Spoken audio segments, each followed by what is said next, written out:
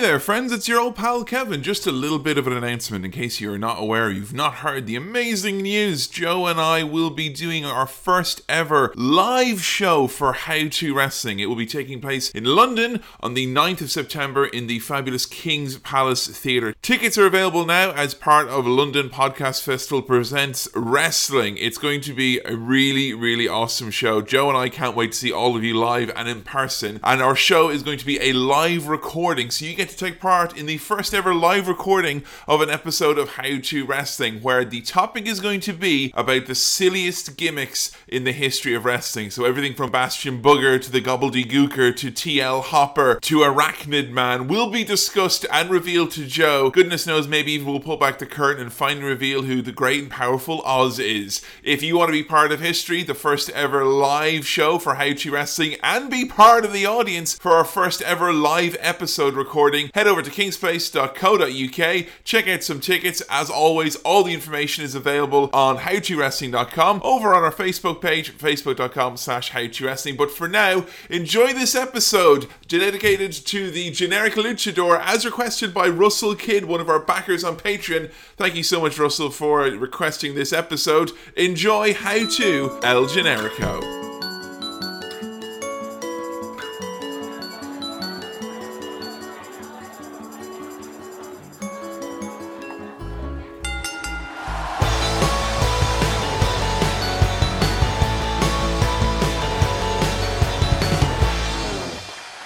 Friends, and welcome to another episode of How To Wrestling, the world's first wrestling podcast detailing how to wrestling, how to get into wrestling, how to understand wrestling, and goodness knows, maybe even how to enjoy wrestling. Ole, everyone! It's your old pal, El Cowboy Kevin Mann, joined as I am always by Nouveau fan Joanna Graham. Ole. Have you used the Ole chant much in your life? Have you found or is today's episode one that's kind of brought it to the forefront of your life? No, I think I have heard it being used at wrestling shows before. Oh, that's true, actually, because we've seen El Ligero wrestle a few times and people chant Ole at El Ligero. Yes. That's interesting. You're obviously not like me then when it was like, World Cup, a lot of Ole chants going around. I mean, I'm familiar with them being in football, but no, I've never been a footy supporter myself, so I've never had the opportunity. So you've never chanted that at Packy Bonner then for any length of time at all? No. Okay, I'm pretty sure that is a real footballer. Do you remember all the names of all the old Irish footballers like Jackie Charlton and George Best? I know like 3 footballers. Yeah, they're all Irish as well. Wayne Rooney. Irish as well, yeah. Michael Owens. From Rahoon, yeah. David Beckham. David Beckham, sure, no, well, he did the fence last week. What are you talking about? Good, solid Kildare man, straight as a telephone pole, straight up and down. Let me tell you. Today's episode is a very exciting one indeed. Forgive it if it's slightly shorter than normal, but we've got a loaded plate full of episodes to be getting out to you folks. Today's episode is about the generic luchador, the grappler from Tijuana, Mexico, who disappeared into nothingness in 2012. But we're here today to talk about the life and times of El Generico. Joe, is El Generico when you look at him straight away, would you say he reminds you of anyone, or he's someone who rings any bells for you? Yeah, definitely. He definitely resembles a luchador wrestler. I'm saying that as like a vague umbrella term. When you use that term, luchador wrestler, which that isn't even the right term. Which I believe translates into wrestler. Yeah, does it? I'm really showing my ignorance. So if someone is a luchador, where are they hailing from usually, or what's that term? Okay, I feel I'm going to really put my foot in it here, but like full openness and transparency, I know nothing about lucha wrestling. This is our first luchador. Yeah, I've seen an episode of Lucha Underground. That's about it. So if what I say here is completely wrong and ignorant, just call me out. Go for it. My Twitter handle is @theJoannaGraham. Go on, tell me how wrong I am. So I'm excited now. Like, it's going to be great. They are a German low-flying, pretty strong stuff. I mean, lucha wrestlers, as far as I've seen, they tend to wear masks. Uh-huh. It tends to be kind of like a flip-de-doo, high-flying, really like over-the-top wrestling Acrobatic, style. would Yeah, you say? acrobatic, yeah, totally. So like the first instance I think I was really familiar with any lucha-style wrestling was the Lucha Dragons. Ah, yes, of on course. WWE, which is maybe the most westernized lucha wrestlers. I don't know. Is that a thing of like westernizing lucha wrestling? I'm pretty sure most of the luchadors back in Mexico, back in AAA, aren't going lucha, Yeah. lucha, lucha. It's like that really cool anime that you and I watched, the one where they all sit around a table going Japan. You know, it's not really that authentic. But yeah, I mean, it seems to be a lot more kind of all the things I'm into in terms of wrestling. So what are those things? Okay, like flip-de-doo wrestling. Okay. Can you? I don't know if you ever translated flip-de-doo. Like, I mean, what constitutes flip-de-doo? Does it mean a guy jumping off the top rope lots? That means or- doing flip-de-doos. Come on now, Kevin, keep up. This is standard wrestling lingo at this point in this nomenclature, podcast. like. 2 years running, you're expected to have done your homework. Yeah, it's like flippy wrestling where you do backflips and front flips and moonsaults and jumping off the top rope outside of the ring and all that good stuff that El Generico does. And so you mentioned masks as well as another thing which luchadors tend Yes. to have. Why would you believe a luchador would need to wear a mask? Actually, I think I know why they do it. Oh, really? Right, okay, again, might be totally wrong, but isn't it because it's like a status thing, and to have the mask taken off you is like, it's almost like Samson like losing his hair. Like a luchador with their mask off is like terrible. It's like, oh, so humiliated. But I don't know why. I think for some wrestling families, and there's like a lineage with the mask, so it's kind of like, oh my god, you know, I've lost the mask, the very mask that my father and his father before me wore, and yada yada yada. The other one as well, of course, is wearing their masks to protect their identities, so their families won't get harmed. Oh shit! What? Because it's like what, gangs or something? Wrestling gangs. When kayfabe gets so like ingrained in a culture and society to the point where people like aren't like there was, as far as I remember, there was a luchador who won like some local office. He was like he had a bull mask of some sort, and he won like city councilman or like Wow. ombudsman or something like that. And he wouldn't take the mask off for his picture. And he wouldn't take his mask off in the chamber, so he wasn't allowed to actually take up the office. Oh my god, it's serious business. Yeah, he didn't want his enemies to know his true identity and his plans for the pedestrianization of Tijuana city center, like, so. God. So El Generico, the generic luchador, is someone who, on first attempts at looking at him, has got very, very straightforward, boring, almost... he's a generic luchador. But that's his gimmick then. That's his gimmick. That he is a luchador and he's the most generic of all of them. He is the generic luchador, El Generico. Okay.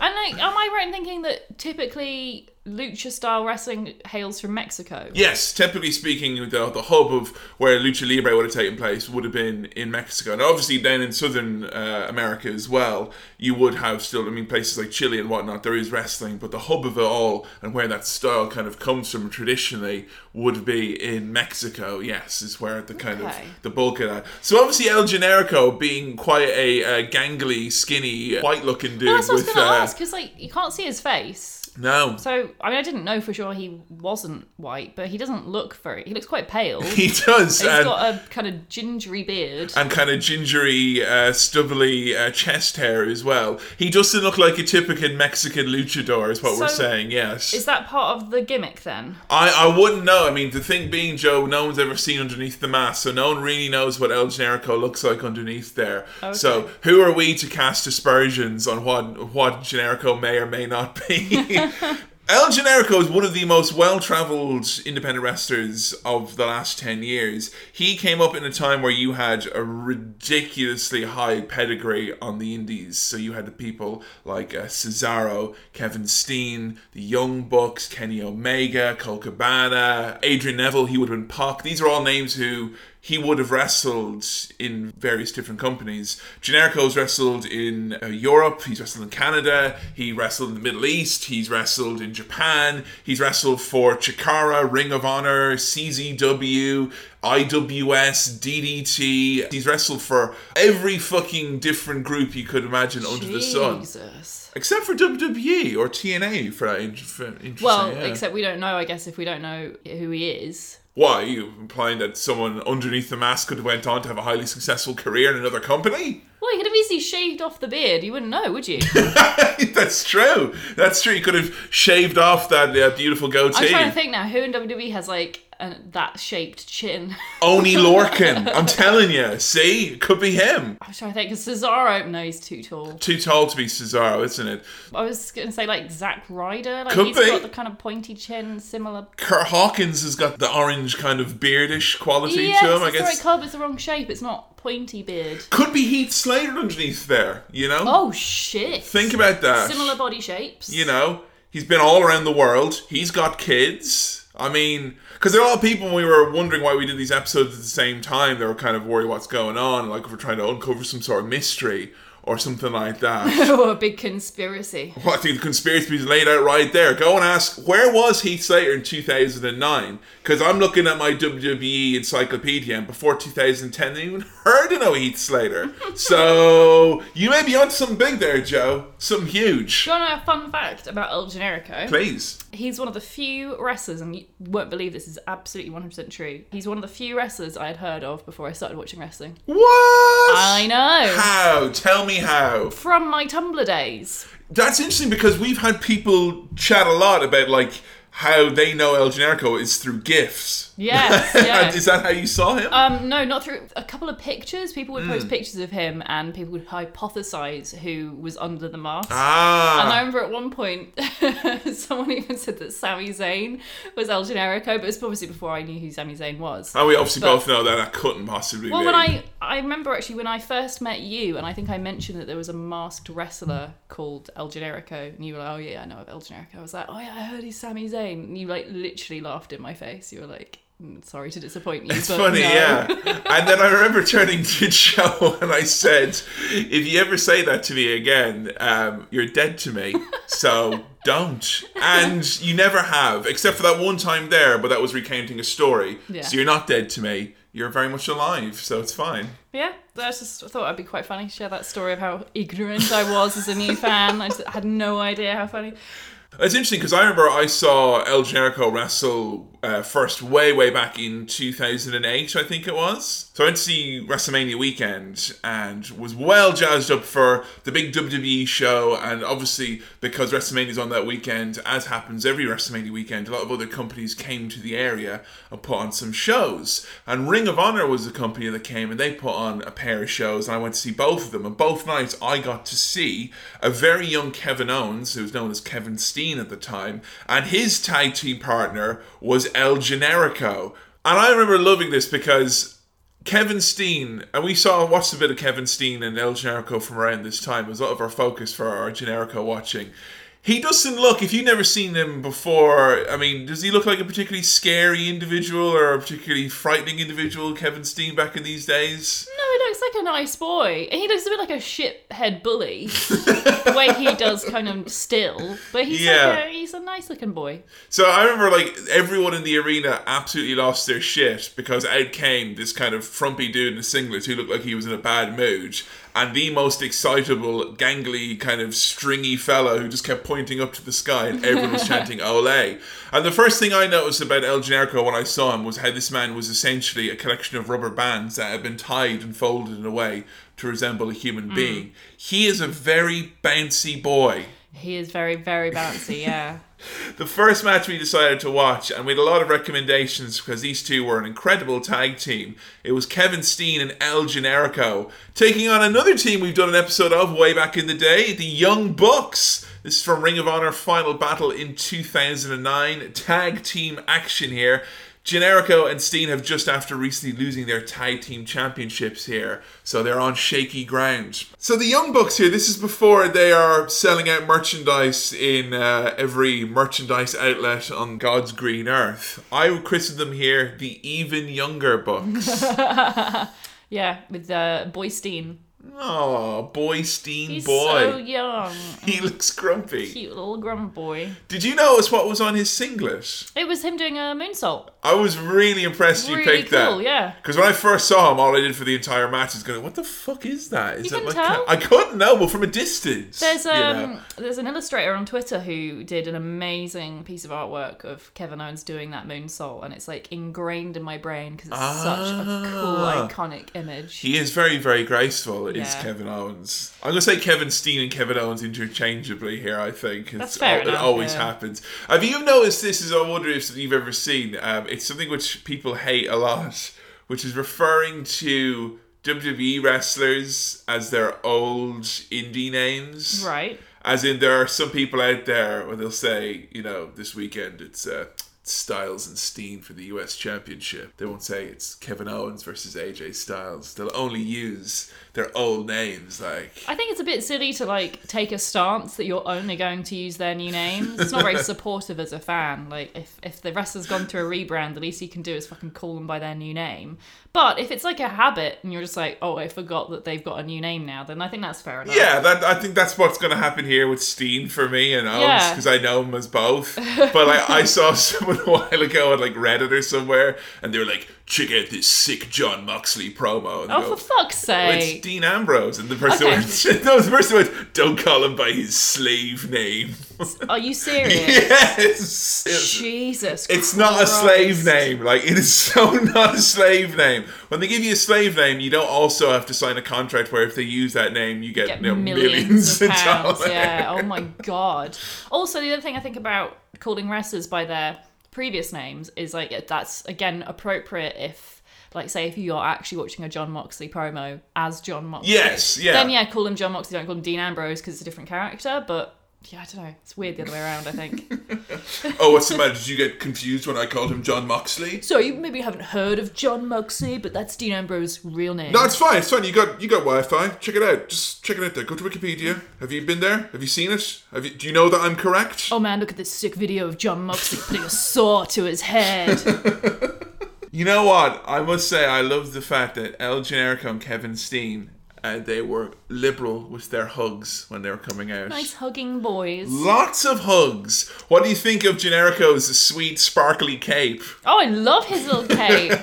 It's so cute. I want one. So you think you would rock the cape if you were a wrestler? Hell yeah. Oh, I noticed the Olay chants started before they even made it to the ring. Yeah, big Olay chants. Big They Olay would chant it before he came out, you know, as kind of like a hype up thing. You know. Was El Generico the first wrestler to get Olay chants then? He is the first wrestler that I can remember having Olay chants. And that's not to say that there has been wrestlers beforehand, but I would definitely say in terms of across indie wrestling popularizing it in the US, I think Olay was definitely done by El Generico. You hear it all the time now. Yeah, it's funny. Well, they do it in like Montreal all the time as well, and the WWE announcers, they always try and say, oh, well, they chanted because of the hockey here in Montreal. But I don't know if there's anyone who's a Montreal-based fan. I know we have some Montreal fans. If you notice Olay chants at hockey, please tweet in and let us know. It is definitely quite a strange thing. Like, the catch-all one as well is if they hear Olay chants, they go, wow, international fans here tonight. So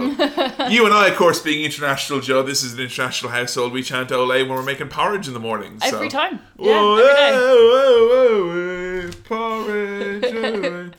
I'll tell you what I noticed definitely about El Generico. He has a handsome chin. He does.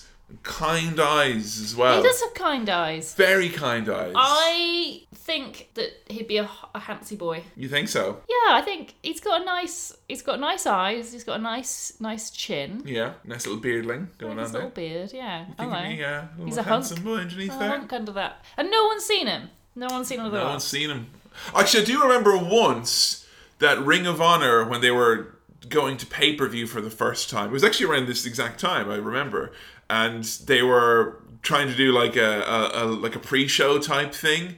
And what they accidentally showed instead was they put a live cam on. They left it on for all afternoon as the wrestlers are in the ring, warming up and trying out, their moves and calling spots for later on. And apparently El Generico was there. You could see him. Really? But I didn't check because I was in the other room. So, who's to say, really? I mean, you could have seen him at that point, but if you lost that opportunity, that's the only time I know of. But I want to see if he's hot. Tweet in. If you've seen El Generico's face, tell me if he's hot. There's not yet been in wrestling a storyline where someone tries to unmask a wrestler to see if they're hot underneath. And then Joe finally unmasks him. Ew, he's not hot. Oh, won't be that mean. Do you notice how much Kevin Steen was spitting in this? Hard to miss, Kevin. Hard to miss. There's a lot of spitting in this match. In 5 minutes, we got a slap in the face, a spit, gum spat back in his direction. Oh, Jesus. And then you've got fucking... So Matt Jackson spat out his chewing gum, and Kevin Owens just looks at it, picks it up, and then puts it in his mouth. He's like, delicious. That's fucking horrid. So greasy. Ew, unhygienic, like. It's so gross. When you think of all like the blood that has touched that ring, all a the lot. spit and sweat and tears and Ring of Honor, which is all black, dark grey and red, the colours that are designed to mask the fact that they've not watched their wrestling ring, like. And he literally at one point shot snot from his nose as like a shower of snot. And ladies and gentlemen, your gloop of the night for the next infinite nights goes to Kevin Steen. One of the announcers referred to them as the most unhygienic tag team. I like Generico's got he's got some fun offense. Like, he will chop a guy and then point up and go, "Ole!" and then chop him again and again. You notice that because Generico has got a mask on, that he almost compensates for the lack of facials with his body. Like, you would never look at this guy and go, "Oh, he doesn't sell," or "I don't know what his character is doing or feeling at the moment." No, it's totally like big hand actions, totally over the top. Everything is emphasised. It's like Greek theatre. Yeah. I think he does a really, really good job because a lot of times wrestlers wear masks because they aren't particularly good on the mic or they aren't particularly good at facial expressions. All right. So if you wear a mask, it means you kind of get out of that. But on the other hand, then people always make the complaint about a lot of luchadors don't sell or don't convey emotion in the same way. There are some actually wrestling writers who think that a guy in a mask can never get over. What? Because if you can't cut that promo or have that eye contact with the crowd and make that statement, and that's some theory people have. That's a bit of an ignorant theory, though, to be like, this entire genre of entertainment is invalid. Well, think that how many wrestlers can you think of who are like entirely masked? Yeah, not who've been many. Top guys. But that's because I tend to watch very westernized wrestling. It tends to be the WWE. I'm not exactly watching a huge amount of Mexican wrestling, and it's not like the style has massively infiltrated, like in the sense of wearing masks. Obviously, the wrestling style has infiltrated WWE. Yeah, no, it's very, very true. And also, I can't exactly imagine the WWE giving much of a chance to someone who wears a mask. It's funny, basically everything I said there is like the philosophy of WWE and Vince McMahon. When I say they, oftentimes, when I'm saying they say, it's basically WWE, I think is what I meant to be saying. Get some sweet double team moves to El Generico and Kevin Steen. Yeah, I always forget how good the Young Bucks are. They're so fucking good. Even at this like very primordial phase, they're still pulling out all of these. Like, the crowd are not in the Young Bucks' hands. Like, the Young Bucks are the other performers here tonight, which I think is very funny because you will never see that ever again, now, because of how the Young Bucks are. They control the crowd and the ideas of the match. Whereas here, they're just the guys who are here to take them on. So weird. I like as well how Generico is so super resourceful. Like, these two guys in this team, Steen and Generico, look nothing alike. They're different shapes, different styles, but they help each other out. Like, when Steen is getting up off the ground, Generico will use him as a stool to jump to the outside of the ring. There is some incredibly fast-paced sequences between Matt Jackson and... I'm calling him Jen, because usually when I'm writing notes, I have to do shorthand for people. And I kept writing EG, which made me accidentally think of Eddie Guerrero. Right. So I've started calling him Jen. No, G-E-N. I don't like that, Jen. Come here to me, Jen. Jen was great in Why that not match. call him L? Elle will work. Yeah. Ellie. Or Rico. Rico, I like that. El Rico. There's a couple of moments in this match as well which are kind of almost like building up to what we see later on. Like Generico's about to get a big move right in the face and Kevin pushes him out of the way and takes the move for him, sacrificing like a very good boy. Is this like, is Kevin Steen, when he was with El Generico, was like really nice and then something horrible happened and then he became friends with Sami Zayn and became a dick? It's weird, he would always, he made out like he's the reason why Generico is in America wrestling. That was kind of the story oftentimes he would tell. Brought him to America? Yeah, like he said he found him in the gutter in like Mexico and he just like dusted him off. It's like, here, come and wrestle. But like they would often do things like Generico, because Jericho didn't speak English, he had very poor English and also quite poor Spanish as well. Jericho just had difficulty communicating full stop. Steen would often take advantage of his good nature, like, you know, there's a series of videos where like Steen was like mildly injured and Jericho had to push him around everywhere in his wheelchair. It's like, I want to go over here now, I want to get some catering, like push me over here. We get the Yakuza kick by El Generico, similar to Sami Zayn's Helluva kick, but again, a different move and you can't prove that they're the same person. So did Sami Zayn, is that just like another instance of a WWE wrestler stealing a move from an indie guy? Oh, absolutely. I mean, we see this happen all the time, Joe. I think we talked about it in recent episodes. It seems to crop up an awful lot. And it's funny, if you listen to Sami Zayn talk about El Generico... Oh, yeah, shit, because did they ever wrestle together then? They've never wrestled together, no. They've never wrestled together. They never wrestled against each other.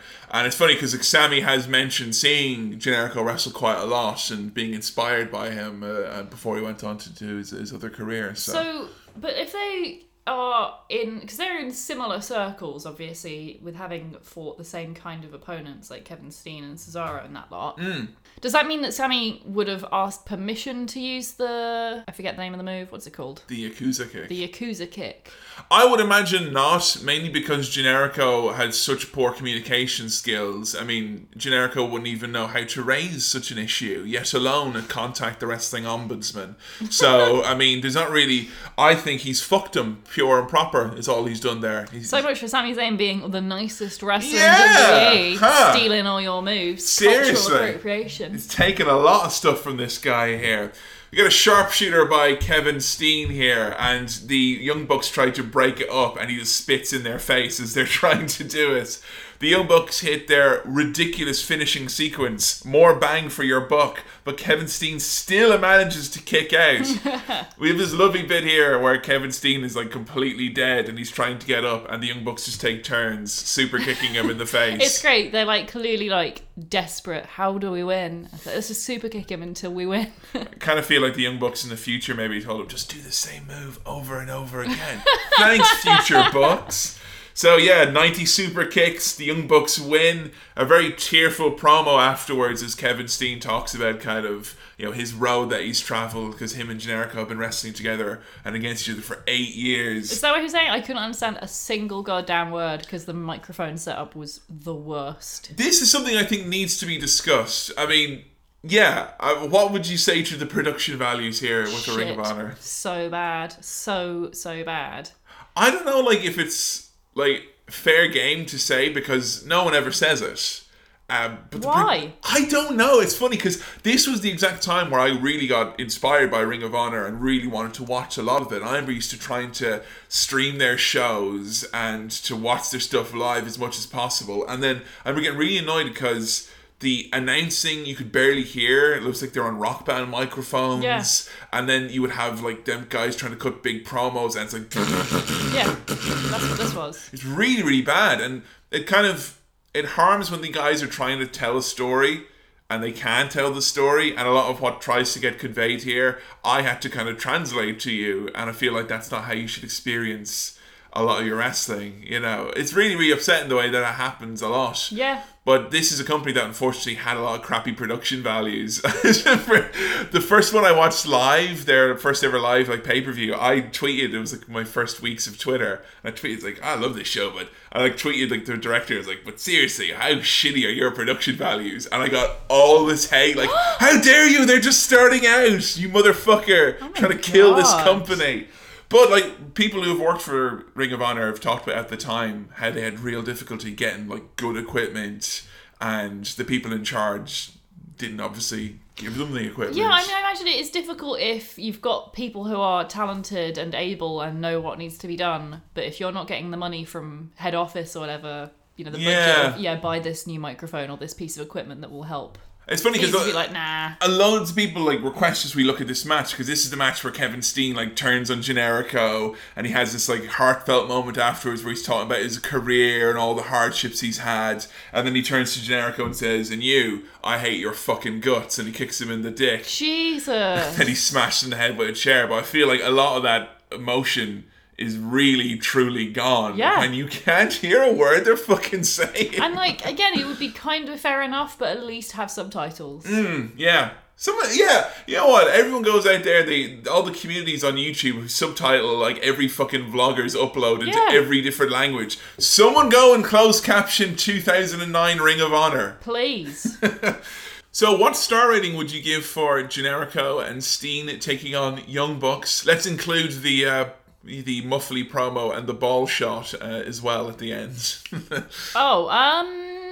If we're including the muffly promo at the end, I'd give it 3 out of 5 stars. If we're not including it, I'd give it 4. Okay. It was a good match. It's one which you recommend people check out? I would. The Young Bucks are really entertaining and ridiculously good wrestlers, and it's fun seeing Kevin Steen teamed up with El Generico. I would say definitely check out the Ring of Honor YouTube page, because Ring of Honor do have a streaming service, but you can oftentimes find a lot of big matches, big names appearing on those matches for free in their entirety on YouTube, but they do a Throwback Thursday and a Free Match Friday as far as I know. So yeah, we actually got both of these matches which we watched for Ring of Honor were available free and legal from the Ring of Honor YouTube page, which is pretty fucking sweet. Yeah, that's awesome. So we decided to watch next another match which was highly recommended. Most of El Generico's, the recommended matches we had were various battles he had with Kevin Steen, who he wrestled in IWS back in the day, but Ring of Honor was where their main feud happened. We didn't watch their final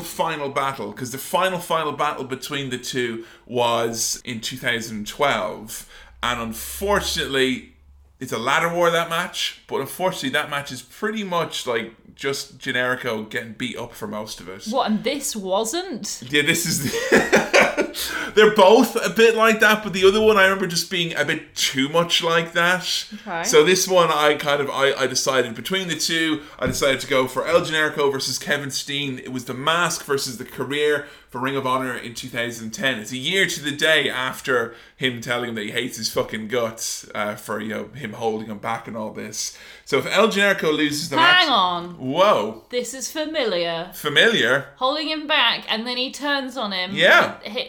Didn't that exact same thing? With Chris Jericho and Kevin Owens. Yeah, I know. They had a But again, didn't he do that with Sami Zayn as well? Maybe, you know what, once again, it's probably that Sami Zayn. Because, think about it, right? This Sami Zayn kid, there's very little about him before he came to NXT. He reminds me of, is like, these fucking jocks who they just give a developmental deal to, like, oh, he's got a cool look. He's got a body. He'll be good for the company. What do you think they did with Sami? I think maybe that's Sami Zayn. I mean, there's fuck all about him before he came to WWE. Fuck all experience, probably. I just didn't realise that Kevin Owens had such a repetitive brand. Yes, yeah, Kevin Steen has just been... Randy Orton, just he'll always turn on you. He's been kept in this horrible, hell, this personal hell for Kevin Owens his entire career. He keeps held back over and over, constantly feeling the need to betray people, and no one ever once takes his side. Whereas this Sami Zayn lad is just kind of like, hey, let's steal all these cool moves from El Generico. He doesn't even speak any English. I'm on my way to the big time. I hope at some point WWE has an angle where they have Kevin Owens and you've got Sami Zayn and El Generico and Chris Jericho. Hey, Chris Jericho, El Generico, they sound kind of similar. Maybe Chris Jericho is El Generico. Oh man, yeah, underneath that mask. But yeah, wouldn't it be awesome if you had all three of them team up against Kevin Owens and just beat the shit out of him? I think that's what's going to happen in Kevin Owens' last match, before he goes away forever. All of his chickens come home to roost.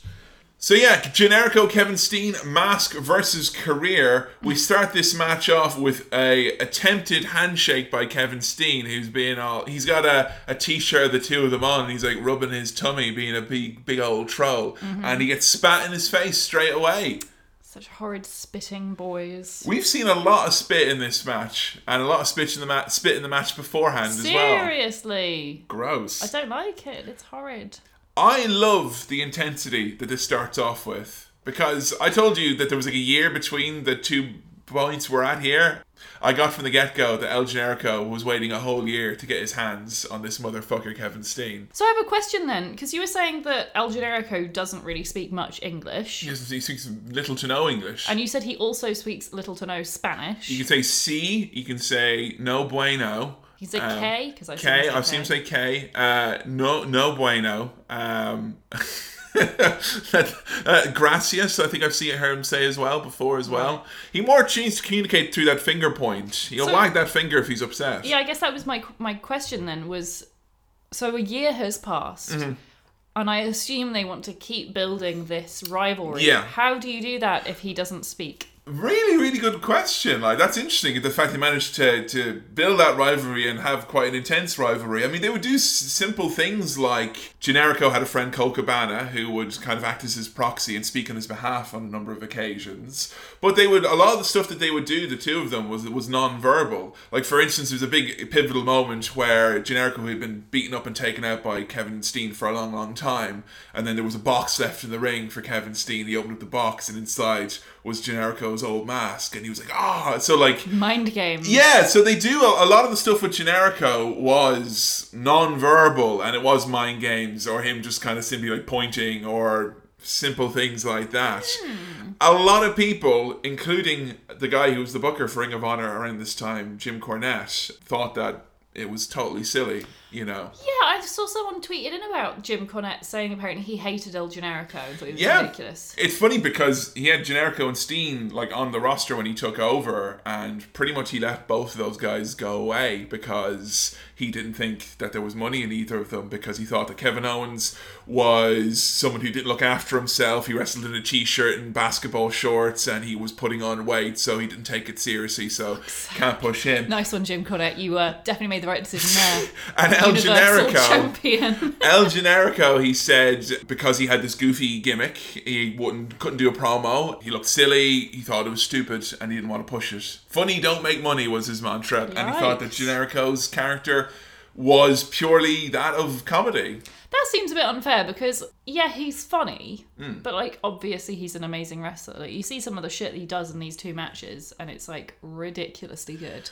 There's ways to look at it. I mean, you can look at it as in this person's main bread and butter and how they get audience to react is to make them laugh. And that's how someone can view that. And if the main way is you're going to make them laugh, the audience isn't going to enjoy it, or the audience won't react like if you're in peril or in anguish or something like that. Now, as someone who grew up with his favourite wrestler being Mankind, who was Mick Foley's very goofy, silly alter ego and persona, who would have a sock puppet and do silly things, he made me laugh all the time. But if I saw him, and I did see him in situations where I was like, oh my god, these people are beating him up, or he's been put in this horrible, unfair situation, that makes me more because oh my god, the poor guy, he's just a nice, funny guy. And like, for me, seeing El Generico, happy-go-lucky, simple, happy dude, and he's been put into this horrible feud with this violent monster, Kevin Steen. Jesus Christ, I mean, that's the only thing I want to see face off against Kevin Steen, is like, you know, he's so evil and such a force of ill will. I want to see something pure and happy go up against that and stand up against it. I'm not sure that this match could be called pure or happy. Yeah, I mean, this is definitely the battle of pureness and happiness attempting to overcome nastiness. Yeah, early on he wrapped a chain around Kevin's face and just kind of like locks it in place. First he choked him with the chain. This huge fucking, it looks like a real chain as well. Clonks him with it. It's heavy. Strangles him, clonks him with it, wraps it around his face. Ugh. So Kevin is bleeding liberally from the get-go. It's like that iconic moment with Steve Austin. He's got the blood pouring down his face. Yeah. That, but the whole match. Alright, I will say with Kevin Steen, I was impressed that he was able to bleed for so long. And not so red. like, you know, there's people who they bleed and it's like, I've cut myself too deep or it's too much, and literally their entire face becomes this red curtain and they have to like end up the match pretty quick. Yeah. He manages to have sustained dramatic bleeding. Also, it's so viscous and bright red. It's not like that kind of murky brown blood. It's that vivid, looks like fucking paint. Like, it's just like right in the center of his head. It's just like dripping out, and it travels. Oh boy, does it ever! Now, I thought off the get-go, okay, he's bleeding. And Joe, how would you usually say your normal relationship with blood is? It's a bit like this. Oh god, the blood! Oh god, Jesus. So much blood. We rarely see blood in WWE. Like, if we do, it's because someone's made an accident. Yeah, or because Brock Lesnar's done one match this year and they're like, may as well get our money's worth. And if Brock doesn't get his satchel of blood, he will... destroy the earth. Exactly, yeah. Of course, that's why they have to keep putting him on all these big high-profile events, because he's cursed them. They haven't given him his satchel of blood this year. Give him a sacrifice. Throw it into the Brock Lesnar volcano. So, this was not your typical, Brock Lesnar's gone a little bit happy with his meal today. No. How would you describe the blood in this? It's everywhere. It's everywhere. There's so much of it. It's so red. And it's not like most wrestlers who kind of... There's this whole thing where if you blade, like, because that's obviously what has happened here. Yeah. That he emerges from underneath the ring, basically, and there's just thick blood gushing from his forehead. And like often in wrestling, if that happens, the wrestlers kind of try and ignore it. And they're like, I'm cool, man. I don't even recognize that I've got blood on me. Whatever. Not Kevin Steen. Oh no. He like starts rubbing it in his hands and like touches everything. Like he starts smearing it on the camera and on like audience members. It's like in Arrested Development where you keep seeing blue paint everywhere. Yeah, the handprints. It's just like randomly around, WWE and Ring of Honor, you see these red, bloody handprints from Kevin! I'm afraid I've read myself. At one point, he like rubs it all over El Generico's back. Oh, it's horrible. It was like finger paint. Yeah, it was. He took it off and he was like, God, yeah. Yeah, he literally pushes El Generico onto the floor and like pins him on the ground, starts smearing blood from his face and like writing something on his back. I couldn't make out what it was he was supposed to have written. I honestly, I knew there was blood in this, but I picked this one because I thought it was the less distressing of the two. Oh, God. Does blood like that have a place in wrestling for you? I mean, obviously we watched quite a consolidated, potted highlight of like kind of the big angle and kind of a few bits, and then here's the big match. Does blood like that, seeing as it's not part of your recommended daily diet of wrestling, is that quite jarring and has no place for you, or is it something you think can work for dramatic effect? It's not that it has no place for me. I mean, I will be honest and say blood sports, not my thing, really. I'm a bit queasy when it gets to lots of blood. I also think it's a bit reckless. Oh, yeah, particularly there's actually a part where he's doing it with his own blood, but there's a part where after he busts up El Generico. Yeah, and he properly busts him up. Like, his hand is totally, like, dripping. And there's just blood coming from his eye and stuff. And yeah, you're right. He takes El Generico's blood from his face and then licks his hand. And that is very dangerous. Listeners, do not try this at home. Okay? Please, I've not even drank Joe's blood. Don't lick anyone's blood. just don't do it. It's very unhygienic. Please don't. Oh, God, you look like you've gone a bit unwell there, just describing it. I was going to ask, are there any bodily fluids which are more appropriate or less gross for rest? Cause should have licked his piss, mate. Just pissed it all over the ring. Get on the camera. Writing on someone in piss. I'm just saying, like, because I know there's certain... With you, the graph of bodily fluids. Because there's certain bodily fluids you find very... Like, I know you find vomit very funny. Piss and vomit are the two funniest ones. But blood and shit are the upsetting ones. Yeah. And spit is somewhere of a wild card. Yeah, a bit disgusting as well. I don't know, I'm not very... But yeah, to answer your question, I do think there is a place in, like, the moment of bloodletting. I think there's an appropriate time where it's very powerful and have a big impact. I think the image for a lot of people of when he goes over to Generico, and he rips open the mask. Ugh. And he smashes him, and like you can just see like his eye and like his kind of his hair underneath and the blood coming through. It looks like he's ripped his eyelid off or something. It's proper nasty. That's like a real, like, when I think of kind of El Generico's fighting spirit or whatever, or kind of an iconic moment for him, that's the one where his mask is kind of like, it's turned almost, and he's trying to look out because he's got blood in one eye and it's been completely torn, the mask. That's where that feud kind of gets to this next level for me, is because you don't expect El Generico with his comedy and his mask and whatnot to get cut like this, or to be like, oh shit, what the fuck? You don't expect those moments, and yet you get them in this match. I think it kind of makes it more dramatic as a result, to see kind of a happy-go-lucky character in that type of a situation. Maybe I needed to see more of the kind of the goofy El Generico stuff to really get that, because I didn't find it, I mean, it had that impact on me. Yeah. It was very early on that you see a lot of blood. Yeah. It starts off with Kevin's blood, obviously, and then it's Generico's blood as well. I don't know, it was all a bit too much blood and shock for me personally, but I can totally see that maybe I'm missing a part of the story that would have made that really shocking. Because I know, like, something we're planning to do, like, way down the line, is that we want to do standalone feud episodes in How to Wrestling, where we look at one feud in detail and kind of look at it in its entirety. So I definitely think Steen and Generico, that's one which we could definitely, like, you could do hours and hours just on that one feud. There's a lot of great stuff that these two did, and not just in Ring of Honor, across several different companies. Oh God, when he gets out those chairs and he puts it on his face and he does not just a leg drop, which would crush him, he does a somersault leg drop, big Kevin Steen, and he's much bigger here. I think he's more heavy here than he is in WWE currently, and he does that flip right on, and he picks the chair afterwards, and it's like literally disintegrates, melts so away. Horrible. Oh God.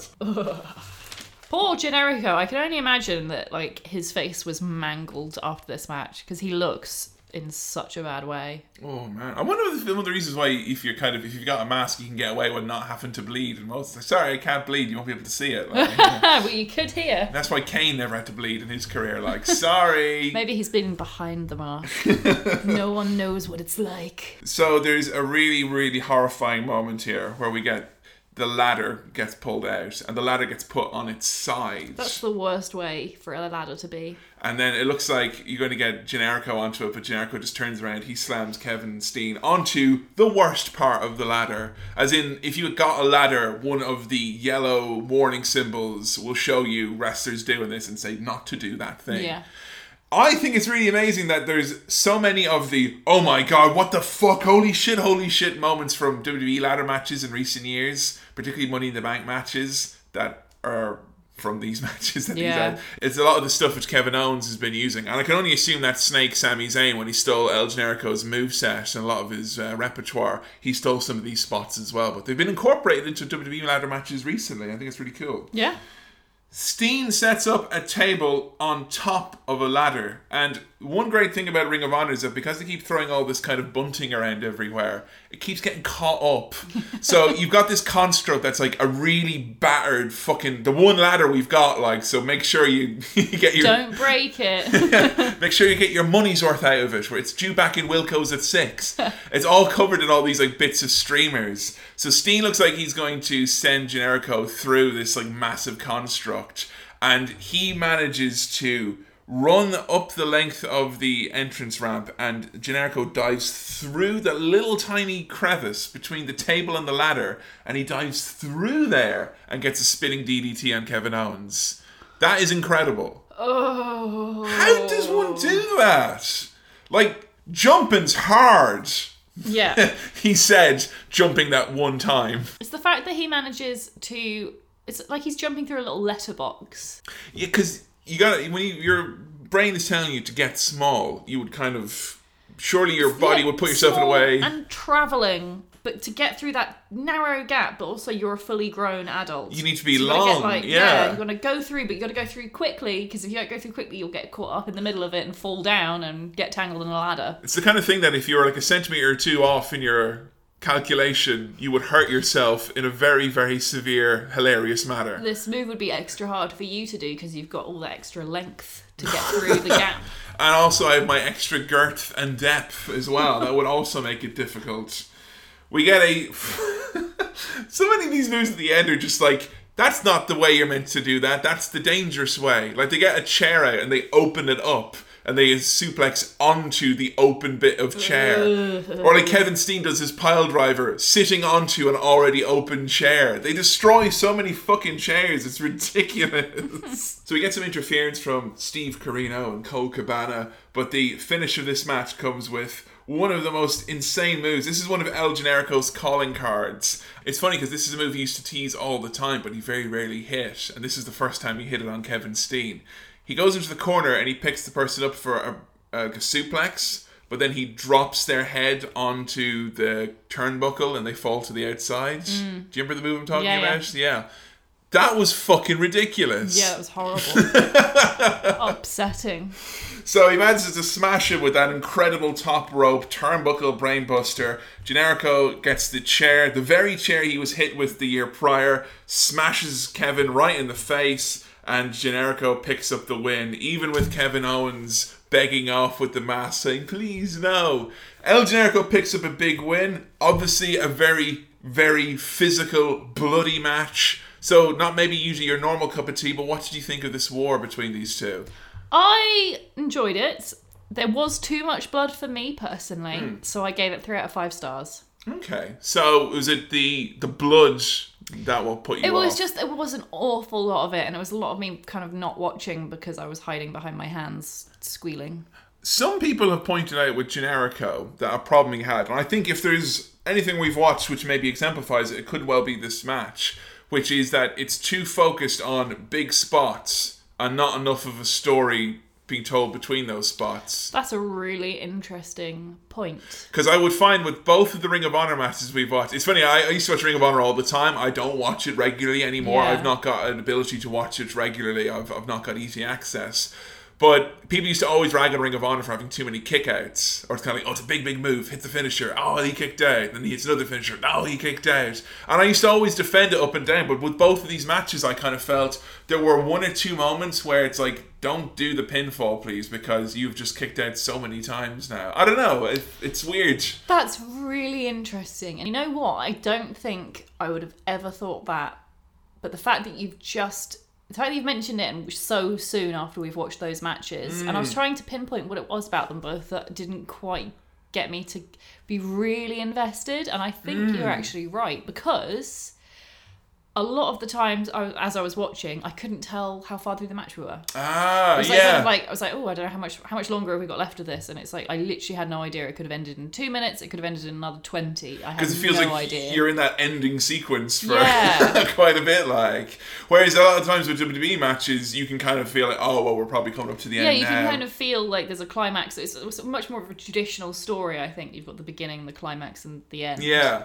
I don't know, some people will make the argument that having that type of a structure makes for predictability and whatnot. Totally. Yeah. I completely get that. And I think maybe especially for like fans who've been watching wrestling longer than I have, that might be more of an issue. I don't know. But it's an interesting one.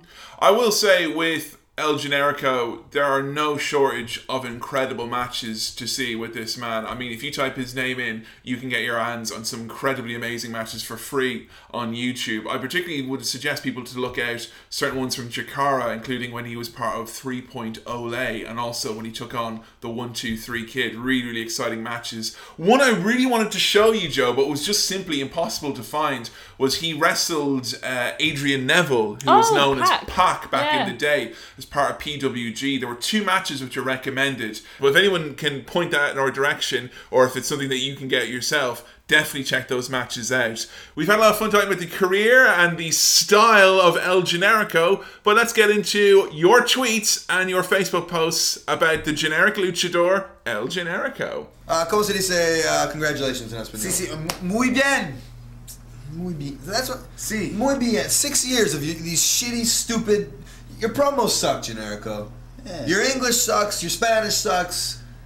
You want to cut a real American promo, like a real American wrestler? Promo? Yeah. Interview. Sí, promo. Yeah. Promo. Who don't you like? Who's no bien? No bien. No bien. Okay. Oh, Okay. Kenny Omega. Chuck Taylor. Good. Okay. Promo. Talk. Promo? Yeah. Okay. Why? Que no bueno. Kenny Omega. Chuck Taylor. Good. El genérico número uno. It's Kenny Omega, no bueno. No bueno. No, hold on. Here we go. I'm ready. You say what I say, and you're gonna Say. Okay. Kenny Omega y Chuck Taylor. Kenny Omega y Chuck Taylor. I want to piss in your boots. I want to piss in your boots And your ears. and your ears. Good. I want to eat your children. I eat children. I want to eat your children. Que no comprendo eat children. Children. ¿Qué? Go say. I eat children. Like a buffet. Like buffet.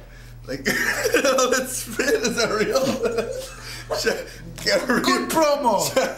Luke Buster Rhymes says, El Generico was the first indie wrestler to draw me to that world. Beyond being a fun gimmick, he was absolutely compelling. Oh my god, yeah, I think there's something about him that, like, even in a loaded environment, like, if you can stand out in 2008, 2007, 2009, those years when you had such a high caliber wrestling on the indies, that's when, Daniel Bryan, all those big names, Seth Rollins, they were all, either up and coming or on the scene or very recently had been there.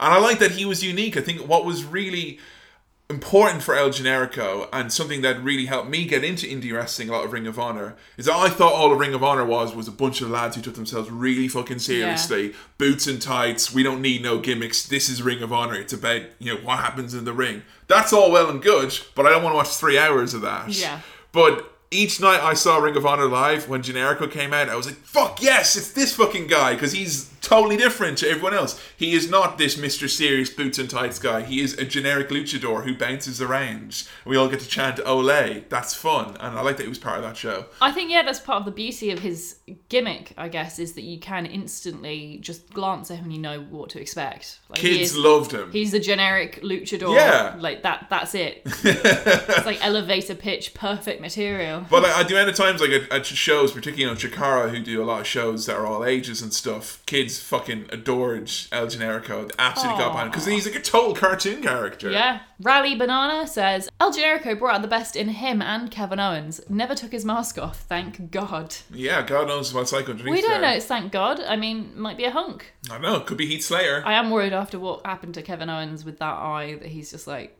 got some horrible mangled eye under there now. He's got no eye left. He's just like nothing underneath there anymore. But yeah, I mean, you want to talk about two guys who are just like destined to fight forever, yeah. Sorry, that chant has ruined that phrase. Forever, ironically enough. Yeah.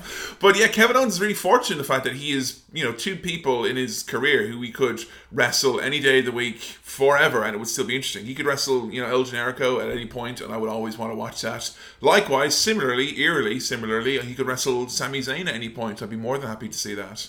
True. But what about if you saw Sami Zayn wrestle El Generico forever? What then? I don't know. I want to see El Generico get his fucking own back on that no good thief. Harry Green writing over here on Facebook.com/HowToWrestling, where we always appreciate some of your more long-form discussions and answers. For a period, El Generico was the greatest wrestler in the world that just so happened to be a comedy wrestler. It's like if Chaz and Dave just happened to release the greatest album of all time.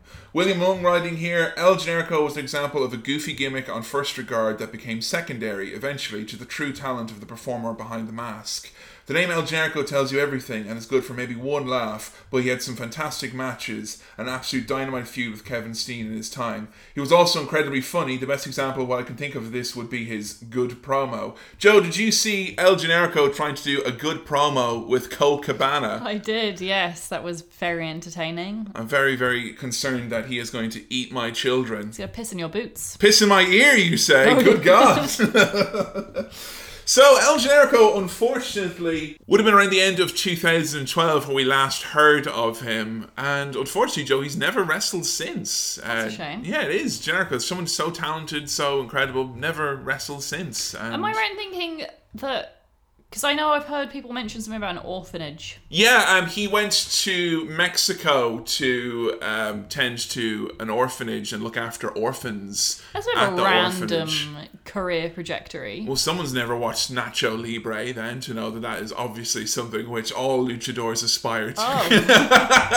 No, but I mean, yeah, it's just, retired. His in-ring days are ahead of him. You look at the matches he was having with Kevin Steen. The one I showed you, I said, was the least violent of the other ones. So, I mean, you can't keep having ladder wars and keep going forever. So, you gotta, call it in. Gotta go look after some orphans down in Mexico. That's the way it is. And do you think he will ever make a return to... I say return, I guess he's never been. Will he ever go to WWE?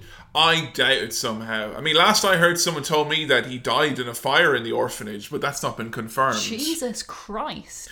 But as far as I know, we can't expect to see him anytime soon in WWE, unfortunately. That's really sad. Well, I hope he goes back to doing the indies at some point, at least. Well, if he does, he'll have a bright career ahead of him, El Generico. Well, folks, that's going to do it for this episode of How To Wrestling. Thank you all so much for your comments, your tweets, your Facebook posts, all of your help in helping put together today's episode about the generic luchador, El Generico. There's certain wrestlers we look at and we watch a few matches, we watch a few segments, and it's kind of always leaves me kind of going, if I want to show more stuff to you, Joe, or not. I don't know about you, but I certainly want to watch more El Generico stuff with you in the future. Yeah, definitely, me too. He seems like the type of guy who you can put on a match with and you can be guaranteed that you're going to get something exciting or entertaining. Yeah, I just wish he'd do more wrestling. Ah, well, unfortunately, some candles burn too bright for this time on Earth and can only be with us ever so shortly before they're required to wait in a window for orphans in an orphanage in Mexico. And thus was the career of El Generico. As always, if you're following us on iTunes, SoundCloud, or on Twitter, make sure you leave us a rating or review. Joe, people want to follow us on social media, how can they do that? So you can find us on Twitter and Facebook. That's facebook.com/HowToWrestling and at HowToWrestling on Twitter. Yes, and don't forget, our next episode is going to be How To Sami Zayn. I can't wait for us to get into it. If you want to support How To Wrestling, you can do so. Head over to patreon.com/HowToWrestling. You want to get access to over 30 bonus episodes reviewing all of the pay-per-views from SummerSlam 2015, all the way up to SummerSlam 2017, and other things in there as well, like our Southpaw Regional Wrestling review, or a review of Snacks, Holy Foley, NXT Takeovers, and more. Just become a $5 backer over at How To Wrestling's Patreon page. That's patreon.com/HowToWrestling. Thanks everyone who backs us and makes this show possible. It's a goodbye from me, Kevin. And a goodbye from me, Joe. I will see you next time on How To Sami Zayn. See ya.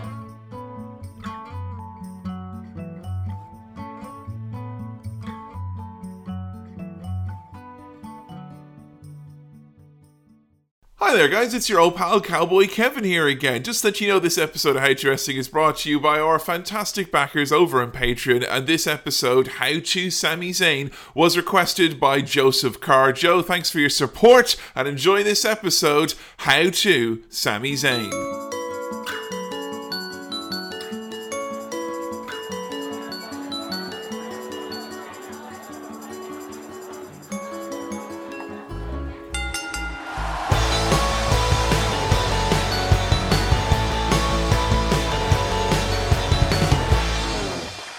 Greetings, friends, and welcome to another episode of How To Wrestling, the world's first wrestling podcast detailing how to wrestling, how to get into wrestling, how to understand wrestling, and goodness knows, maybe even how to Olay wrestling. However, once again, I'm Cowboy Kevin Mann, joined as I am always by my better half and the eternally inquisitive Joanna Graham. Hello. How's things? Things are good, thank you. I noticed that you went back to a very standard hello now. You're kind of, no gimmicks necessary, Joe Graham. I mean, I wasn't really overthinking it that much. What could I have said alternately?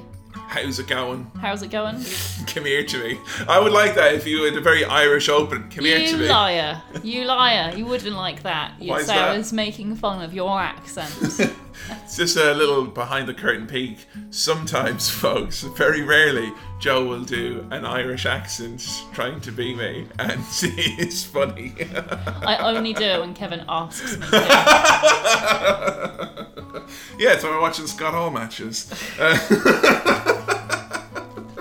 Joe, today's episode is a very, very important one, a very, very exciting one. We're talking about one of the first wrestlers who actually got you into wrestling. Today's episode is about Sami Zayn. Sami Zayn.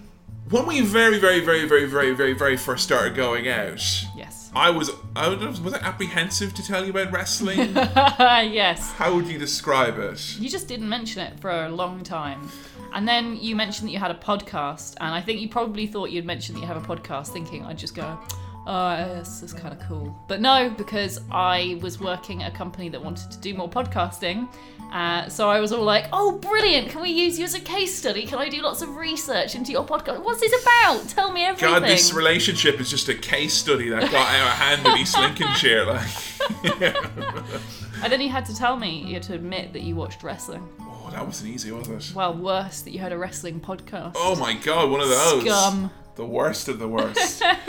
I do recall a couple of things, like from very early memories of us going out, of things that helped get you into wrestling. Yeah. I know that the Scooby-Doo WrestleMania movie is something that you watched quite early on when we started going out. Yeah, that's true. I know I showed you the Shield and the Wyatts wrestling, because I had this thing in my head, like most people assume that wrestlers all look a certain way, and I was like, I want to show her all these different bearded men that aren't in regular wrestling gear. I know you watched, you got a Mick Foley DVD quite early on. I did, yeah. I bought it from Comic-Con. Yeah. Because I'd watched a few Mick Foley matches and enjoyed them and wanted to try and learn more. I think I knew that we were meant to be when I saw that you were drawing Rock and Sock Connection pictures in your notebook. Fan art. But the first kind of week-to-week show that you and I really watched and kind of really started, I don't know, refining or exposing you to wrestling was NXT. And NXT in early 2015, late 2014, would have featured Sami Zayn. Yeah, he was a massive part of NXT at that point, and one of the boys that really kind of got me into being a regular wrestling watcher, like a current day watcher of wrestling rather than clips on YouTube.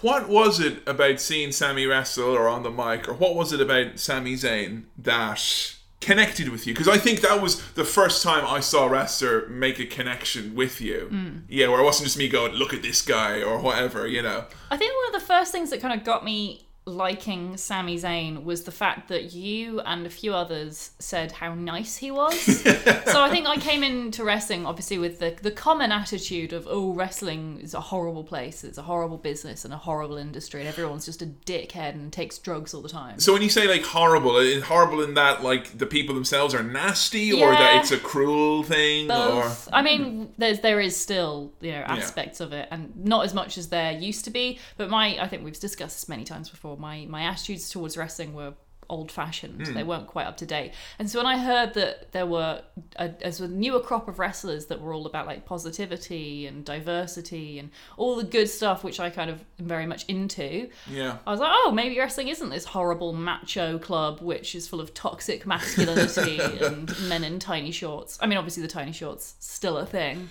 So did Sami take your eye solely because he was a positive boy, or were there things that he was doing in that wrestling ring that struck a chord with you?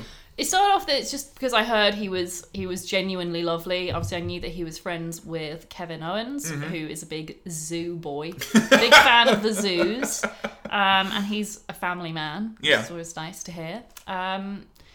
But yeah, so I think that was like the first thing. It was like, oh, I'll give this guy a proper chance. Like, I'm on his team because he's nice. And then to see that he had this really cool flip-de-doo style of wrestling that I really liked. It was quite like Seth Rollins style. Yeah. And obviously I love Seth Rollins because he was a hunk. And yeah, so I think both reasons got me into it. Do you remember the first feud which we watched with Sami? Who he was feuding with over what? I remember him feuding with Neville at one point. That was it? Was it yes. Neville? Yeah. And do you remember what the story was with Neville? And because even though Neville wasn't necessarily trying to be a bad guy, what the story was? I know that Neville wanted him on his team for some reason, and that's all I remember. Neville was the NXT champion. Right. And Sami kept coming this close. That was it, yes. And he kept losing, and he kept coming closer and closer and closer. I remember the time it was where they're like had to restart the match, and it was like Sammy's finally gonna do it, and then Neville rolled him up like super quick and bet him in like 2 seconds. And Sammy afterwards, he didn't shout, he didn't scream, Just empty. he just sat there. And I think that was when I first realized that wrestling was maybe telling some stories that might be more appealing to you now. Because I mean, normally in wrestling, like someone loses, you expect to be like, "What the fuck, man? This is bullshit. Give me the," and then beat someone up. Yeah. The fact that Sammy just sat there with a look in his face like, "I've let everyone down," and just looked like he would look at tears in his eyes, like, My boy. And I remember the first time we watched a full like feature show together. It was an NXT takeover. It was when Sammy finally beat Adrian Neville and finally beat him clean as well, and he finally won the big one. And how like, oh god, it was just emotion. There was something about that. And if you're on the fence about getting your friends into wrestling or your loved ones into wrestling, honestly, it's moments like that, because I'll tell you, like, it's funny, I talk about it so often with anyone who will listen to me. One of the most pleasurable things about watching wrestling with you is seeing you react to stuff like that when they try things slightly differently, and that just kind of filled. I don't know. It's great to vicariously live through your phantom at times. So, how would you describe Sami Zayn as a wrestler to someone who'd never seen him before? He's an underdog. He's a ska boy. A ska boy. His gimmick is that he does ska dancing, and he's nice. Yeah. And he's Flip D, and he has a long feud with Kevin Owens. When you say that he's nice, what do you mean that he's nice? It's that he stands up for what he believes in. He's not afraid to say what he means if he thinks that someone is injusticed in any way.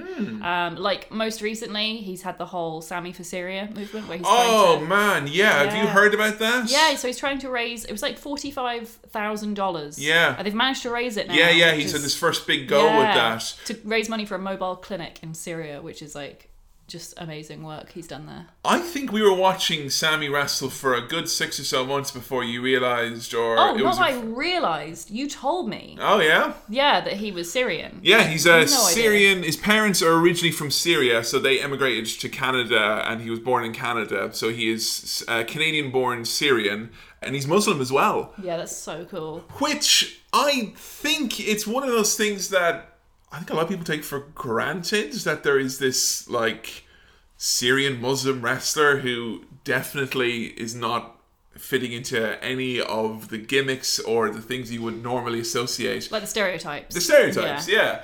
It's funny because he said in interviews, like, him growing up watching, like, things like The Naked Gun or, you know, any show that had bad guys from, like, who were, like, Arabian, remotely from, like, the Middle East. They were always bad guys. And he said his goal as Sami Zayn as this persona was to be just a guy who happened to be Muslim. Which is literally exactly what he's managed to do. Like what I love about Sammy is that, you know, he's Syrian, he's Muslim, but it's not a stereotype. And it's not like, I don't say it doesn't define him, because obviously it's very important part of his culture and whatnot. And he definitely uses his platform as a famous man of Syrian descent and a Muslim. He uses his platform and his fame to like raise money around those issues which don't normally get a platform to be discussed in, like, amongst those audiences. Obviously there is a lot of privilege, I think, that comes with him being able to do that because he's pale skinned. I think that's usually when most people they react when they hear that Sammy is Syrian born or he's Muslim. They're like, what? I didn't think a white person could be from Syria or a white person could be Muslim. And maybe that could fit into it, because obviously, you know, there's a lot of maybe Muslim wrestlers who don't have the benefit of that privilege, who do then get put into quite, you know, stereotypical gimmicks. I mean, Mustafa Ali is the kind of the exception to that, I guess. But even still, his whole gimmick is, you assume that I am this, but I'm not. Like, that it still informs part of his gimmick. I think it's really cool for Sammy, though, to be that. Awesome. I love him so much. I think it's so cool. It's really, really awesome as well for, like, any kids who are growing up. Because, I mean, I can imagine what it's like growing up if you're a Muslim kid and you like wrestling, that you have not necessarily got a lot of strong role models there in one way or a form. So yeah, Sami Zayn, he's flippy-doo. He's a very, very nice boy. I mean, yes, I think the fact that he is nice is probably one of the most important things about Sami. We have heard oftentimes people meeting Sami that he is very, very gracious, very, very nice person. Did you see the video of when Triple H and Sami and a few people went to visit the victims of the Manchester bombing? No. Because the NXT show was meant to be on in the arena and it was cancelled. So they sent a few people over there. Sami was one of them. And Sami was just there talking for so long that literally at the end, Triple H and them were like, look, we have to fucking go now. And Sami was like, yeah, just 1 second. So anyway, then I said to him, I said... I love him. What a good boy. He's a good boy. So, in terms of Sami Zayn matches, we had no shortage. However, one thing with Sami Zayn matches to bear in mind is that seeing as we've looked at every pay-per-view since SummerSlam 15, those are all available on our Patreon page. We reviewed every single main event match that Sami would have had on pay-per-views since then. So we're trying to look at non-main roster stuff by and large. The number one match that we were requested to see, and is one of the most incredible matches of the last 5 years, and almost definitely one of my favourite matches of all time, is Sami Zayn taking on Cesaro from NXT in 2013. This match, Joe, is 2 out of 3 falls. How many languages does Cesaro speak? He speaks English, German, Italian, French, and Schweizerdeutsch. That's Swiss German. So that's 5 languages. 5 languages. That's pretty cool. So he is quadlingual, sanklingual, centlingual, Yeah. pentlingual. I think, is that pentalingual? What's the term for when you can speak 5 languages? Cesaro's Wikipedia page comes up. Okay, so when someone can speak 5 languages, you call them multilingual. Oh, for fuck's sake! Well, I was going to say, it's a battle of the multilinguists here, because Cesaro can speak 5 languages. Sami is trilingual. Oh, wow. Speaks English, French, and Arabic fluently. Sometimes I like to think about how all these really talented superstars are like way more accomplished than I am, even if they weren't wrestlers. Like some of the best wrestlers in the world, they're still putting an ordinary person like me to shame. Fucking 3 languages. You don't no need big to deal. wrestle. You could work for fucking like a video game company. You could translate, mobile games for the rest of your life. Easy money, mate. I love how Sami came into NXT. This was like his initial feud was with Cesaro. Like his very first night in NXT, he beat like Kurt Hawkins really, really easily. And then later on, Cesaro was like, anyone want to challenge me? And he came out and he beat Cesaro. Oh, wow. So in his first night, they were like, yeah, Sami Zayn's going to be a big deal because Cesaro wasn't part of NXT. He was like a visiting veteran. Oh. So the whole story of this is that Cesaro is the long-standing veteran. He knows the inside of the ring like no one else. And here's this guy, Sami Zayn, who before he debuted in NXT, Joe, a very, very patchy resume. A very patchy resume indeed. Barely like he's wrestled at all before he came to NXT. So what had he done before? I thought he'd done the indies before he came to NXT. Well, there were some indies I found him under very, very way back. Like, there's a massive, 7, 8, 9, 10-year gap almost. Because he started wrestling when he was 18. He trained as a backyarder, so he just, was self-trained for most part. Wow. And then over the years, he attributed a few people like Savio Vega, a guy called Malice, who helped, pick him up along the way. But he never had a formal 3 months, you are learning to wrestle now, here's your wrestling training. So he learned bits here and there. Stevie McFly is what I saw him wrestle under as. What, seriously, that was his name? Stevie McFly. That's the worst wrestling name ever. Oh my god. So, right, you know Sami is a straight up boy here? Yeah. Yeah, well, this is if Sami here, we're seeing right now, he's had 2 goes of the Boy Stone from Pokemon, okay? from Pokemon Boy. He's had 2 whirls of that, and he has evolved. Stevie McFly is very much the unevolved Sami Zayn. As in, he's got a big silly trucker hat. He is the skinniest looking teenage boy ever, and he wrestles in like a little t-shirt. Yeah, Google Stevie McFly for yourself. Stevie McFly. That's him. No way! Yep. Stevie McFly. He's got such red hair. I know, young red boy. So if you want to see Stevie McFly, aka young boy stone Sami Zayn, you can Google him versus XS, who's got a number 69. Simpler times, Joe. Simpler times. Aww. But yeah, by and large, Sami Zayn here, total rookie in his feud with Cesaro. And I love that this is 2 out of 3 falls because they've had their rematch. They have 1 win apiece. So this is how we settle the score. 2 out of 3 falls. And Sami Zayn comes out and he's all happy and fired up doing his little, He's got jig. weird, wrong music. Don't like it. Don't like it It's at very all. angry music and it doesn't suit him. What's the music that he normally has? Whoa, whoa, whoa. England! England gonna win the football cause they've got the best players. He's got really dark hair here. Yeah, Young boy longer Sammy. hair as well, hasn't he, than I in like his him later with the career. Yeah, long hair, it suits him. I like as well on his tights. He's got all the different countries he's been to. He's all different countries. All the different languages he can speak. Yeah, he's got fucking. That's actually how I was like, why has he got Arabic on the side of his trunks? And that's why I looked up about it and found out. I was like, oh shit, I didn't know that. Like, so that was how I initially found out. That's really cool. I like when Cesaro comes out though. He's not all like dancing around. He literally looks like he's fucking right. Come on now, then. He's so pissed off. He's absolutely furious. He has to wrestle this poor fucking rookie again. Immediately as he's coming out though, Sammy dives on him and hits his finisher, and he gets the first fall within like 10 seconds. So he completely catches Cesaro off. He does such a good job here, Cesaro, at making Sami Zayn out to be this like, fuck, this kid has got some sort of explosive quickness to him. For some reason, just even saying that, it's funny that Goldberg and Sami Zayn are both men doing the same job. And, for the same company, like... Yeah. But it's just weird that those they're so different. They're so different. I would like to see I'd like to see a Freaky Five-Way. A Freaky Friday with Sami Zayn and Goldberg. That would be amazing. I think it'd be great. Sami Zayn can't even overthink his matches anymore now that there's only 2 moves.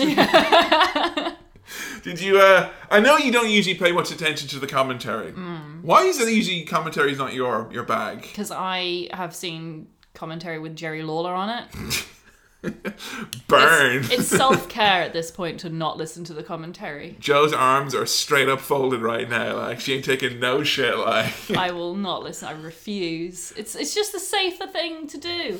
Right, our commentators here, we had a couple of really interesting points. One of the commentators was Alex Riley. Could you guess what one feud with one wrestler he's been in his life in this? Give me one guess. Is it The Miz? It is The Miz, yes. Amazing. How did you know? Because even though I don't listen to the commentary, I couldn't block out the repeated mentions of The Miz.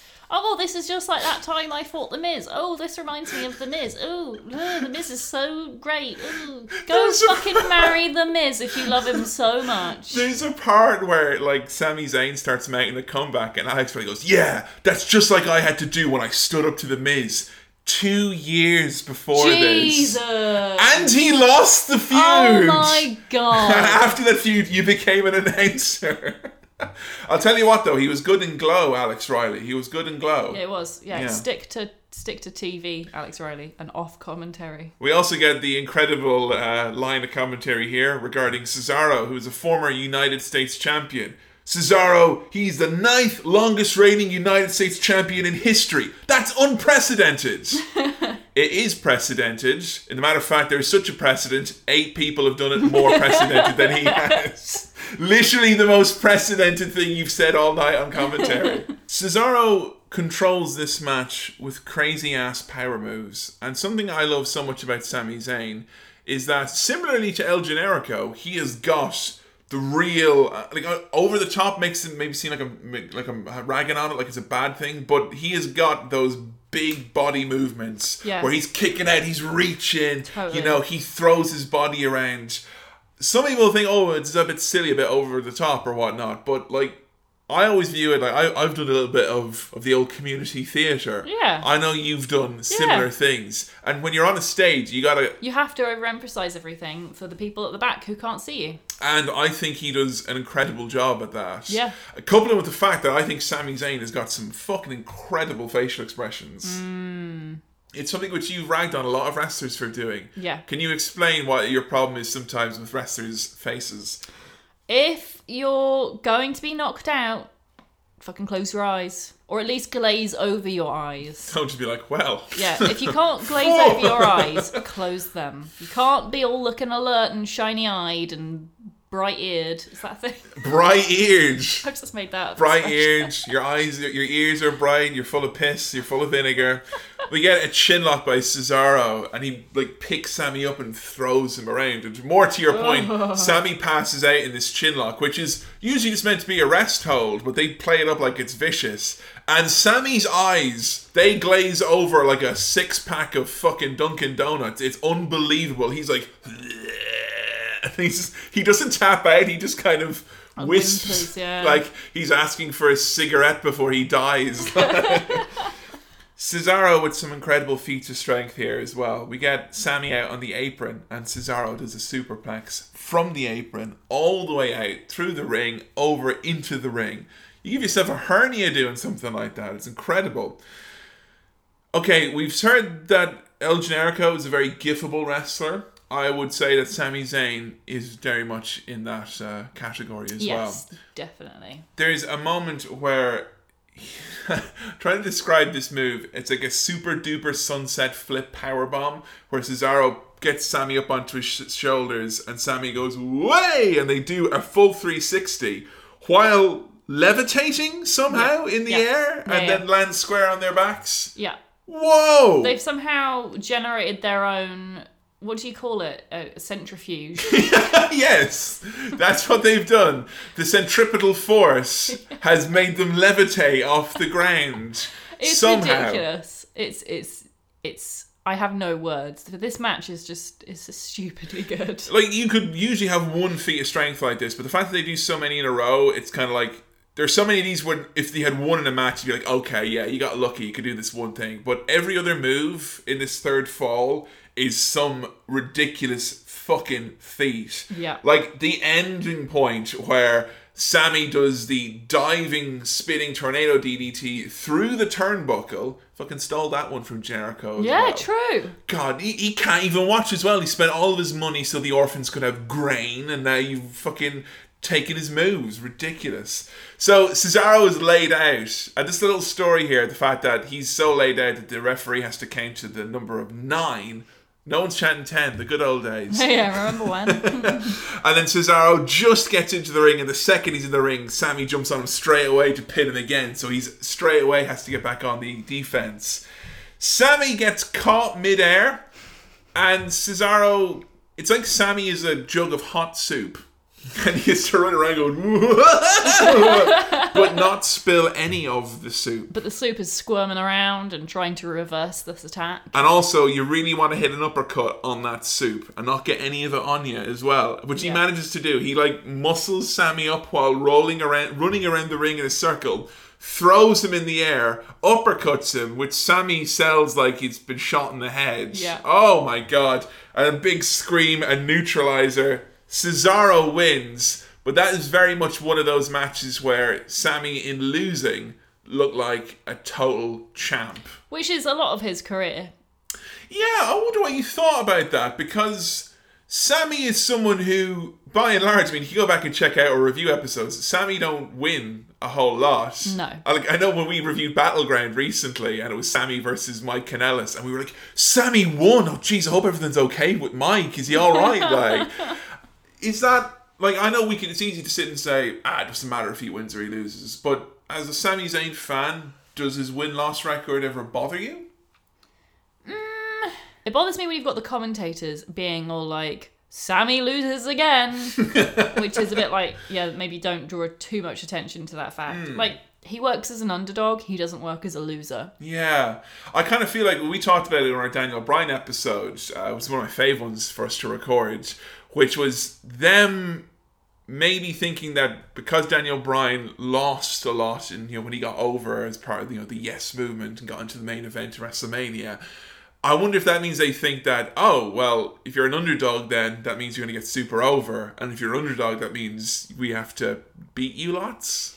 Yeah, and I don't think that works. It's not just about being beaten all the time. It's about the ebb and flow and the challenge and overcoming obstacles and hardships. Because I feel like with Sammy, when he was wrestling, say, the likes of Braun Strowman on the main roster, I think that actually did Sammy quite well, even though he lost all the matches. But it looked like Sammy had just enough fight in him that he could possibly, pull something off. Well, like his feud with Adrian Neville is kind of like Yeah. a perfect example of Sami Zayn in his peak environment, where he's getting to show off just how good he is against an opponent who is ridiculously good as well, but just, through the skin of his teeth, he doesn't quite make it, either because of bad luck or because his opponent is just that good. I think, there's definitely ways to have Sammy lose, but he loses in a way where that he's good enough. Like, I kind of think of Sammy and Bayley in very similar boats in terms of that they're both underdogs, but their positive attributes and what makes fans love them so much is that they just try and try and try their best and never stop trying.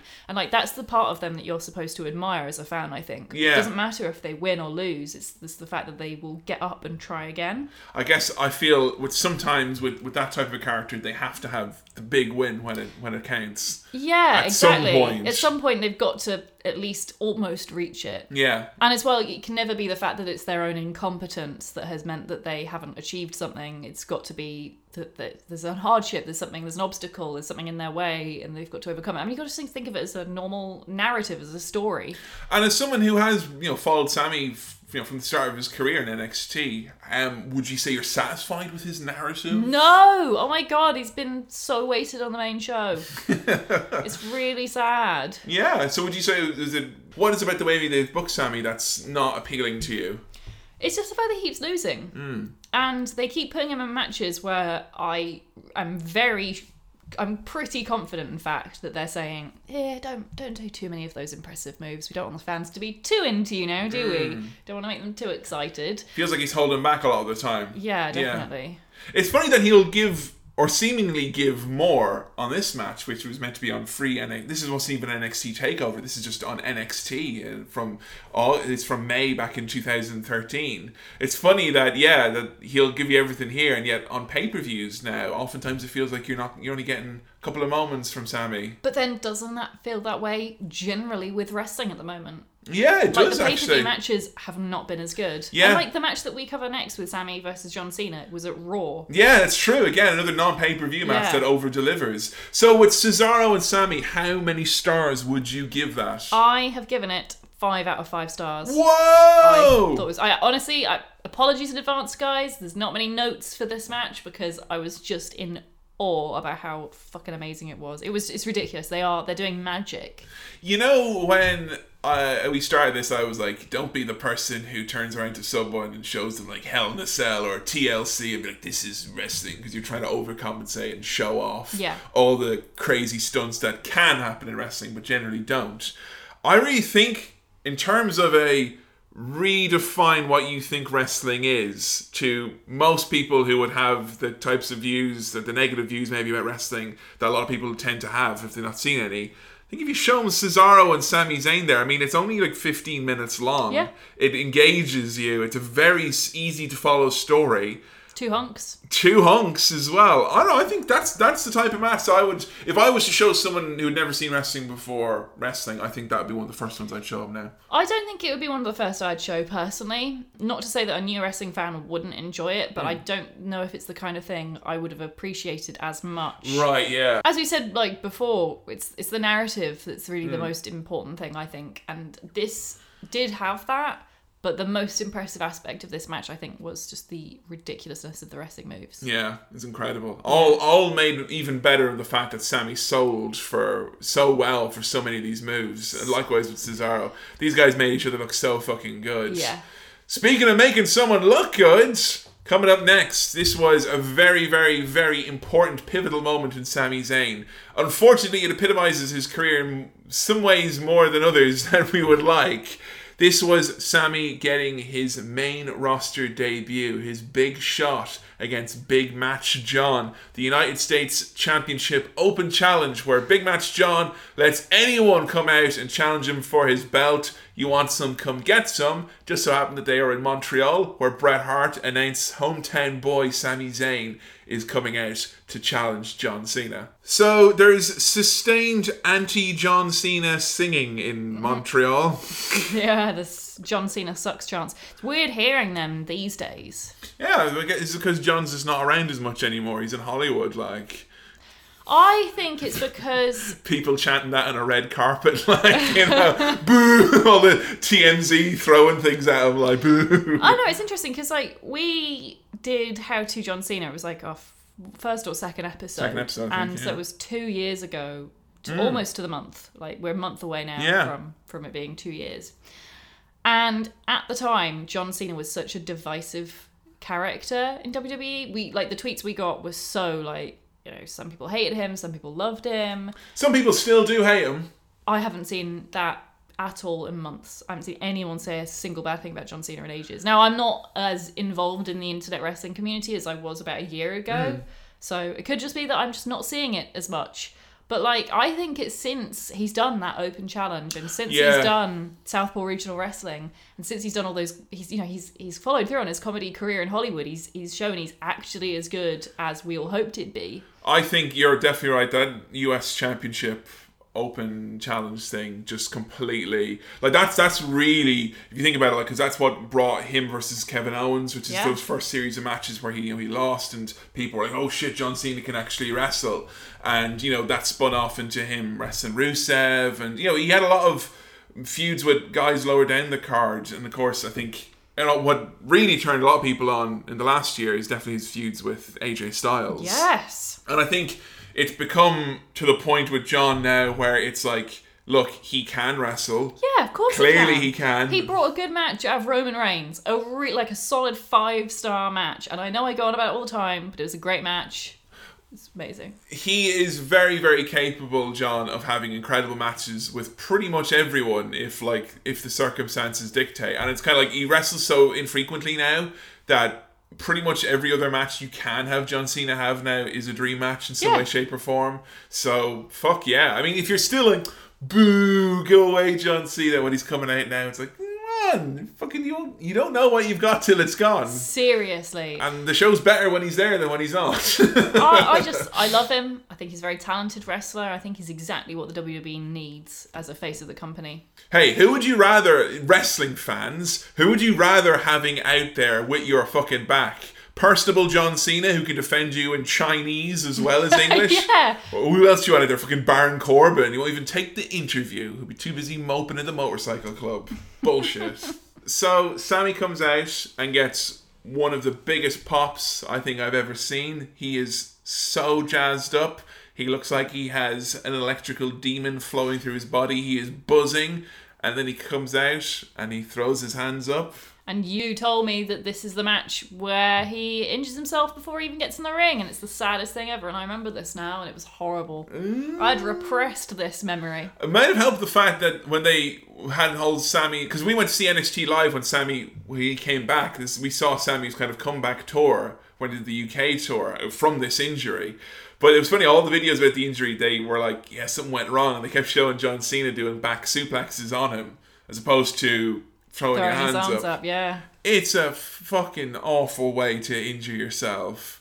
Feels like if I was like an awkward teenager, and I'm gonna come wrestle. Oh, I broke my arm throwing my hands up. Oh. That's happened to a few people, though, hasn't it? Like, didn't Randy Orton? Was it Randy Orton? who Yeah. threw his hands down on the Yeah. ring and broke his wrist. And didn't Daniel Bryan do a similar one? Loads of things like that have happened to people, and I'm not by any way like advocating giving them a hard time or thinking that it's just literally the most unfortunate fucking thing. Yeah. Hometown. Bret Hart says, come on down. This is John Cena. It's the worst luck ever. This is the worst luck. And the really horrible thing is the circumstances around this, the fact that he injures his hand through not wrestling before he gets in the ring, Bret Hart there in Montreal against John Cena. It's such typical Sami Zayn. Yeah, exactly. Yeah, it's the whole story. Yeah. Because then the whole feud after with Kevin Owens, Yeah. they spin off from this, which is like, you're never good enough. Like you got injured. I'm here. I'm not injured. They should have put their faith in me instead of you. Like, oh my god. It's so sad. So it's really apropos, I guess, is Sammy's incident here, and it's horrid. And the really saddest thing is that you can see he's hurt his hand and he's like kicking himself. He's just getting in the ring. He's warming up, flexing on the ropes and everything. And he turns to the camera and he's got milk in his moustache. No! And he's injured his hand. Oh no! John Cena's seen all the milk in his moustache and he's all embarrassed now. Oh god! Stop it, please. Bret Hart's seen it too. Wipe your goddamn moustache, Sammy. Oh god, this is fucking horrible. So yeah, he tries to go straight away, and like you can tell everyone's like kind of on eggshells. John's like, "You sure you want to do this?" And like they do a couple of moves, and John goes over to the ref and he's like, "Check his shoulder, like just please check." The referee, did you see what the referee did? No. The referee went over and he made an X like this with his wrist and his forehand, which is referee terminology for this is not part of the story. Oh, this shit. wrestler is actually hurt. Right. So if you ever see in wrestling, the cameras always try to avoid it if possible, but oftentimes the situation, just the referee does it, walking by the camera. You see the referee do over his head like that, it means, yeah, something's gone wrong. It's my wrestling God. terminology for this is not a drill. That being said, they have in recent years done angles where they've thrown up the Oh X, my like, goodness. get us marks good Double and proper. Yeah. So John does some very careful offense, and just by circumstance of the fact that Sammy, everyone knows he's hurt, and then he's like starts hitting Sammy, and everyone hates John already. It's like people are out for poor John's blood at the start of this one. That was a fiery crowd. So it looks like John's about to put him away, like pretty handily, like straight away. He goes for his "you can't see me" 5-knuckle shuffle, and Sammy manages Like to reverse it. mid hand in front of the face waving. Sammy gets him in the reversal. Love it. And then he gets his submission, the Koji clutch in, and John Cena pulls a face that honestly was so silly, I'm surprised is not already a meme. Yeah. As in John went, whoa! And a big crash zoom on him going, whoa! John, you've forgotten your wife's anniversary. There is a moment in this match where, because like watching this match knowing that Sammy is hurt, it's obviously difficult. Yeah. But if you were to watch this match and not know that Sammy was hurt, you could very easily just think, oh, they're doing a little story or a gimmick here. Because Sammy does moves later on in the stretch that you would assume he wouldn't do. Yeah, like the suicide dive through the turnbuckle. Which, Oh! ow. Fucking ow. And you can see that he yeah. bops it on the rope.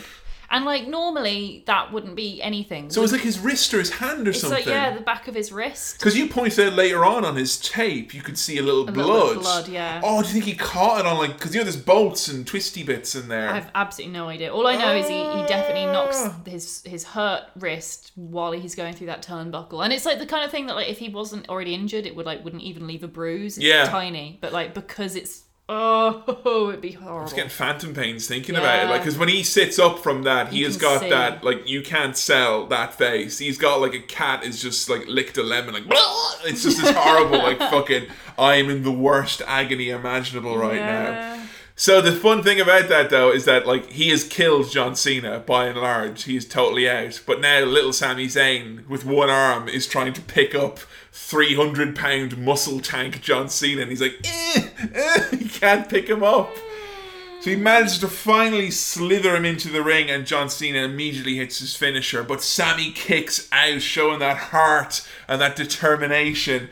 But after a Blue Thunder Bomb, Big Match John hits another attitude adjustment. Sami Zayn unfortunately defeated in the open challenge. And a moment which really like almost makes me cry when I see it.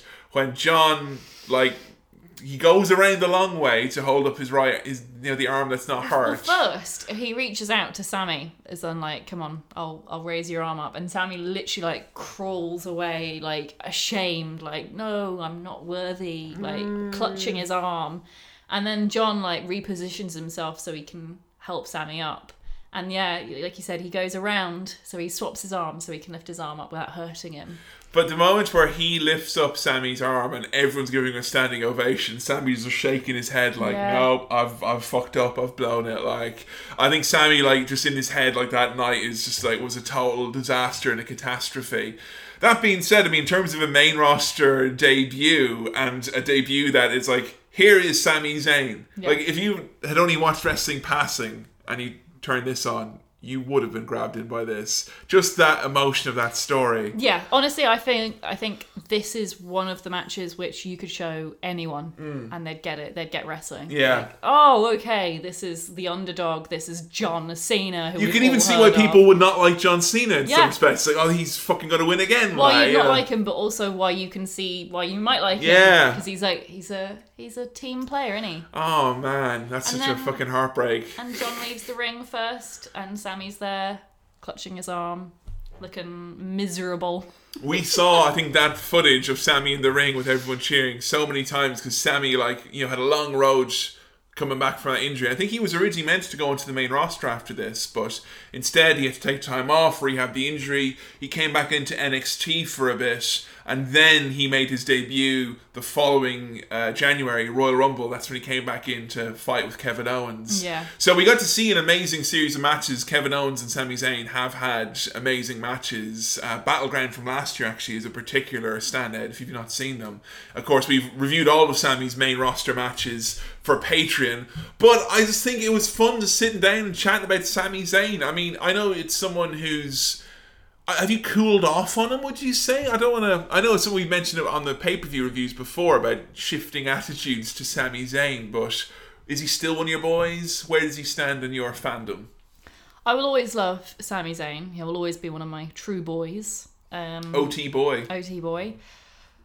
But it's just such a pity that they've booked him so badly on the main show recently. It's like they gave him this amazing feud with Kevin Owens and they kind of did it all too much too fast, realised that, and then cut it off cold turkey and didn't mention it again at all, and instead was like, let's give Kevin Owens this amazing title run and lots of interesting feuds, and let's get Sammy, fighting Baron Corbin occasionally. Oh, jeez. The occasional match against like Dolph Ziggler or... Yeah, I think that's the problem, is that everyone wanted to see that feud, the Kevin Owens feud. Yeah. And we got it. But unfortunately, I don't think the other stories that Sammy has been put into are not even half as compelling as the ones that when he was with Kevin. Whereas Kevin Owens immediately moved on to the Chris Jericho stuff, which was very, very interesting. It had loads of twists and turns. I feel like, unfortunately, Sammy has not got that other dance partner other than Kevin Owens.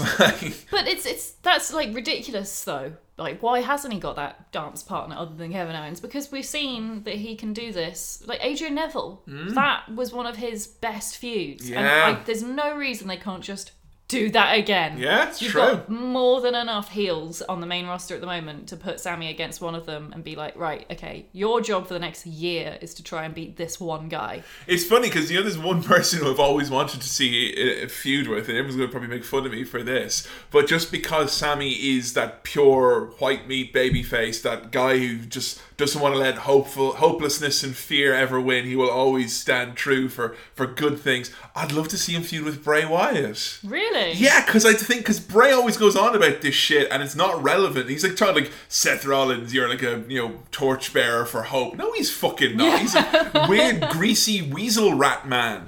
Whereas Sami Zayn, I think Bray could do his whole, like, you are happiness, I am the absence of happiness. In an alternate universe, I would agree with you, but I just know that, come on, I mean, if you imagine that there was a match on SummerSlam this month that was going to be Sami Zayn versus Bray Wyatt, would you be excited? If they do, like, psychological warfare and, like, Sami starts, Yeah, but they like, won't though, will they? I don't know, Sami could get in that head. No, because both Sami and Bray are badly booked at the moment, so that's not going to end well. I think if they had continued booking Bray as well as they used to, and like actually give them some proper fucking powers, let them win occasionally. So we could do magic on Sami, that's what I mean. Like, Yeah. that would be fun. But they're not going to do it because Bray Wyatt always loses.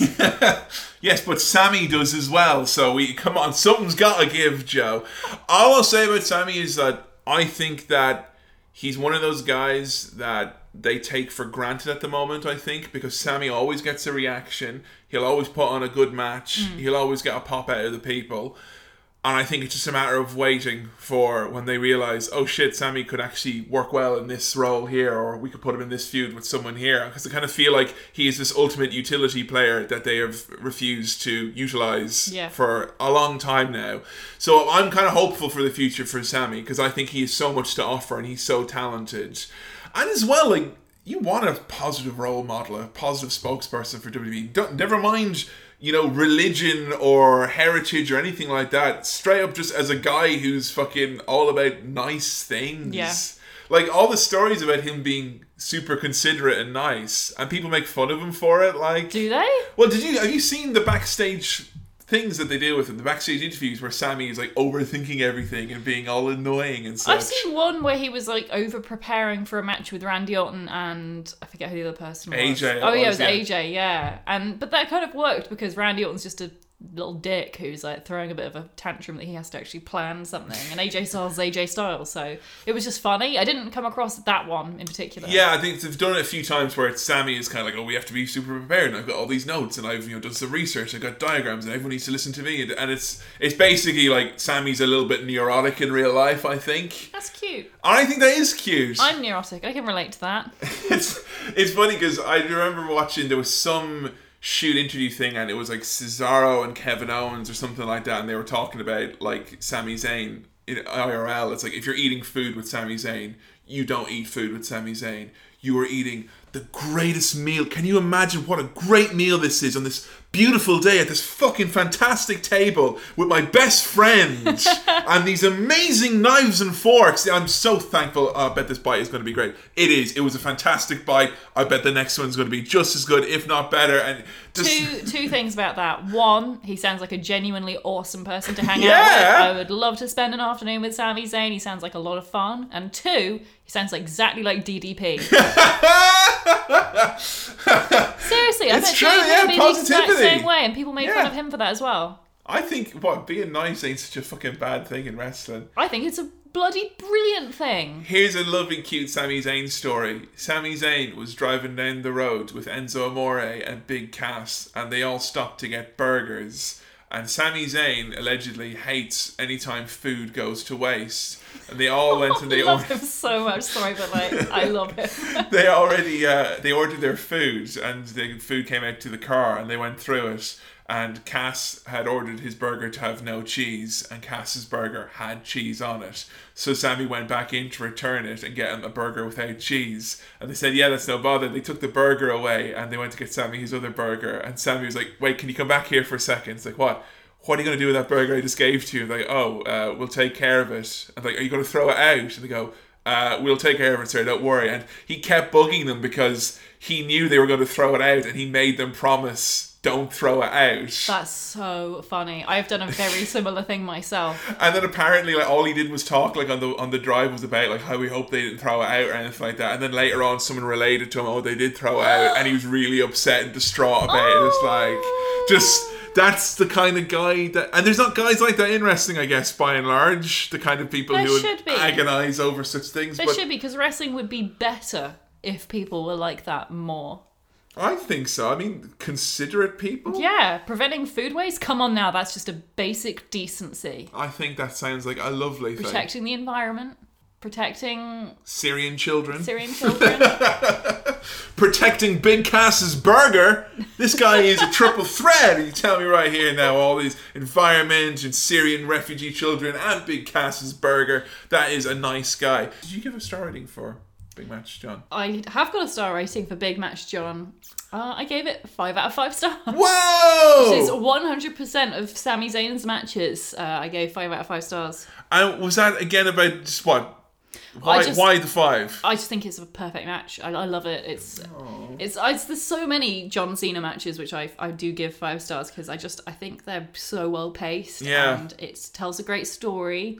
They very often seem to make very good use of the fact that the person is wrestling John Cena. Yeah. You know, that should be like when you face Brock. I think that's the way it should be. Like when you face Brock Lesnar, it's like, what's the story of the match? Well, the story is you're facing fucking Brock Lesnar. Yeah. I think it should be the same with John. That he should be this final boss, this kind of like it's fucking John Cena. He always wins, Yeah. you know. And I like, that it was an underdog, but not just Sammy being beaten up all the time. No. It was a different type of Sammy story. came out of this looking amazing. He worked hard, even through an injury. Oh, no, it's an amazing match. It's so, so good. It's very funny because, like, there's very few wrestlers who have that, like, where they come off well even though they lose. And it's like Sammy, much like I had this problem when we were doing Daniel Bryan as well, where I was looking at all these matches. It's like, he loses in all of these. I don't know if I can just show Joe matches where he loses, but he quits himself so well. Yeah. Not many people can do that. Look, in pro wrestling, where the outcomes are predetermined, there is no shame in losing. Tell that to Goldberg. Different story with Goldberg, I guess. Let's get into some of your tweets and your Facebook posts about the underdog from the underground, Sami Zayn. Let's talk for 1 second about what this means. Now, in the hands of anybody else, this title means you're the best. In my hands, it means something entirely different. It means you can do it your way. It means you don't gotta listen to what they tell you you have to be. It means you don't have to listen to what they want you to do, what they think you need to do it. All you gotta do is do you. Do it better than anyone else, and the proof is right here. Luke Buster Rhymes says, Sammy for Syria is the epitome of using your fame and position for the benefit of those in need. Yeah, I mean, that's really going out of your way to help people there. In terms of like doing good from what you've been able to achieve. Like John Cena is another example of people who've like worked so hard and have brought joy and actual money, which is very useful. You know what I will say though, and this is not knocking what John has done or what other people do at all, but you know, a lot of charitable work's done in WWE by a lot of people. Yeah. Most of them focusing on sick kids or bully kids in America. And you know what? There's not too many people in America right now who are queuing up to very publicly make a very charitable, very public way to help refugee children. Yeah, seriously. You know? Seriously talking about a hot topic relevant to him And one that's divisive too. That's one of those ones where your fame can almost like backfire at you in a way, because yes, he's using his money, his fame to help this cause, but also he's become a lightning rod for... Can you imagine Sami Zayn's Twitter? Oh, I've looked. Have you not seen some of the shit he has? Oh my god. I tend to avoid those dark places. He went through a phase when he started this Sammy for Syria campaign. He would quote tweet some of them, and the fucking bile that comes out of these hateful people's mouths. I hate children. And he was so good for just stepping above them and being like, you know what, think what you think. I'm just trying to help. I'm just, using my platform to do as much good as I can. And yeah, oh my god, the stuff he deals with, he's so But strong. he deals with it in a positive way, I think. Seriously, such a positive way. And I think if you've not checked it out, you should definitely check out the hashtag Sammy4Syria. Sammy's Twitter handle, I like Sammy, has got all the info there. Or just Google Sammy4Syria to find out more about that. Because I think he's planning to do more other than his initial Well, goal. now that he's met his milestone of, Yeah. I think it's 45,000. Something like that, yeah. Such an impressive figure. It's really impressive. It's amazing the stuff he's doing. E. Falk says, genuinely nice guy with crowd-pleasing moves, upbeat entrance, and the most sympathetic selling in WWE. Lawful good faces can get over. Yes, they can. Him and Becky Lynch. That was like the two ginger, lawful faces of wrestling's history. I like that. I mean, we've got some messages from people talking about like seeing Sammy at shows and stuff like that, or meeting him after, and how he's always been a total gent. Particularly people saying that if you're wearing his shirt, he'll make sure to point out and get eye contact and have a bit of a wave. And that goes right up to the top of Joe's wish list. Look, I just want him to say how much he likes artwork for this episode. Oh, can we talk about that artwork? Beautiful. Fucking glorious. My favourite one. I think probably my fave too. I love it. So good. Captain Trash says he also does not get nearly enough credit for being one of the main forces behind making NXT what it is today.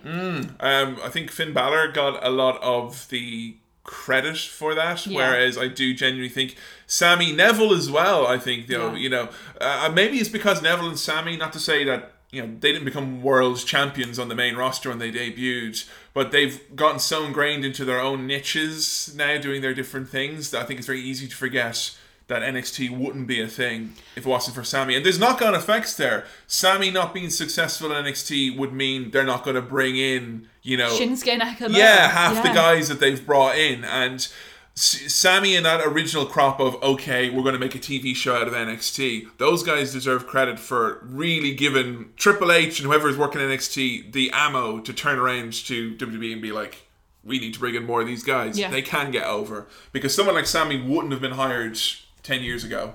That wouldn't have happened. I wonder if even AJ Styles wouldn't have been hired if it weren't for the success of Sami Zayn, etc. in NXT. I'll tell you that AJ Styles was offered an NXT developmental deal around 2012, and they offered him like 40 grand a year, and he was like, I'm worth a lot more than that, lads. And he fucked off for a couple of years, and he came back and he's making the money he should be making. Good. So it all helped, definitely. Jay Horner says, Sami Zayn is a premier performer that proves the art of being a babyface is alive and well in the biz. Absolutely. I think there's people who think that you can only be shades of grey and you can only be an anti-hero. When I was a kid, all I wanted was a hero to cheer for. That's why I preferred Mankind to Steve Austin, because I liked that Mankind was a nice guy and had a heart. And I feel a lot of kids would feel similarly about Sami Zayn. Only the heel kids like Randy Orton. Yeah, the douchebag kids, the shit kids. Well, thank you everyone for your tweets and your comments about Sami Zayn. A really interesting episode, a real fun look back at the underdog from the underground, and someone whose career I think you and I will both be continuing to follow very, very closely, Joe. Yeah. Thanks very much for listening to this episode, and as always, if you're listening on iTunes, SoundCloud or on Stitcher, make sure you leave us a rating or review. And as always, you can follow us on Twitter at HowToWrestling, or you can follow us over on Facebook.com/HowToWrestling. You want to support the show? You can. Patreon.com/HowToWrestling.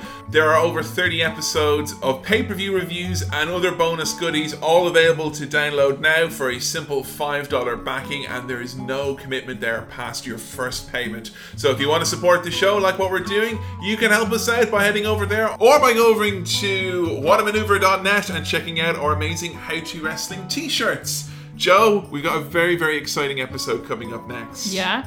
This is an episode which is going to look at some of the more overlooked individuals in the history of WWE and wrestling as a whole. Because we talked a lot about some big names in wrestling, Joe. We've talked about titans of our sport. We've talked about some of the great champions, some of the iconic heroes. We've talked about some of the villains. We've talked about winners. We've talked about legends. We've talked about people who have got a force of a freight train running behind them. We've talked about people who have captured the eyes and the attention and the adulation of millions. Well, next episode, we won't be talking about that. We'll be talking about a bunch of fucking jobbers instead, okay? Our next episode is going to be #HowToJobbers. In every match, there is a winner and there is a loser. In every wrestling show, there are winners and there are jobbers. Jobbers already in the ring with their entrance music playing, if they're lucky enough to have that, with announced weight and height that has been hastily written on a cocktail napkin moments before they step through the arena. We're going to look back at the historic role that jobbers have played throughout wrestling in getting other characters over. Looking at maybe how the art of losing has been somewhat lost in the current WWE and wrestling climate. And as well, we're going to be looking at some of the all-time famous iconic jobbers, and including a few of those who've managed to go from jobbing and parlay that into some very exciting endeavors indeed. We're going to be talking about the likes of Barry Horowitz, Gillberg, Mikey Whipwreck, The Gambler, S.T. Jones, and of course, your favorites. So we want you to send us your favorite jobbers using the hashtag #HowToJobbers, as well as that. Any particular standout matches involving jobbers? I think those are ones that we need to be checking out. Any favorite all-time moments involving jobbers? And as well, maybe some of the more long-form questions on Facebook, such as, what are the roles for jobbers today? Do you think that we need to have the likes of James Ellsworth being ploughed over every week to get new wrestlers over? So we can't wait to get our hands on your tweets, your Facebook posts as per usual. Make sure you head over to howtowrestling.com for all your needs, updates, match lists for the new episode. Until next time, thank you everyone for your tweets about El Generico and about Sami Zayn, unrelated. It's a goodbye from me, Kevin. And a goodbye from me, Joe. And we'll see you next time on How To Wrestling. See ya!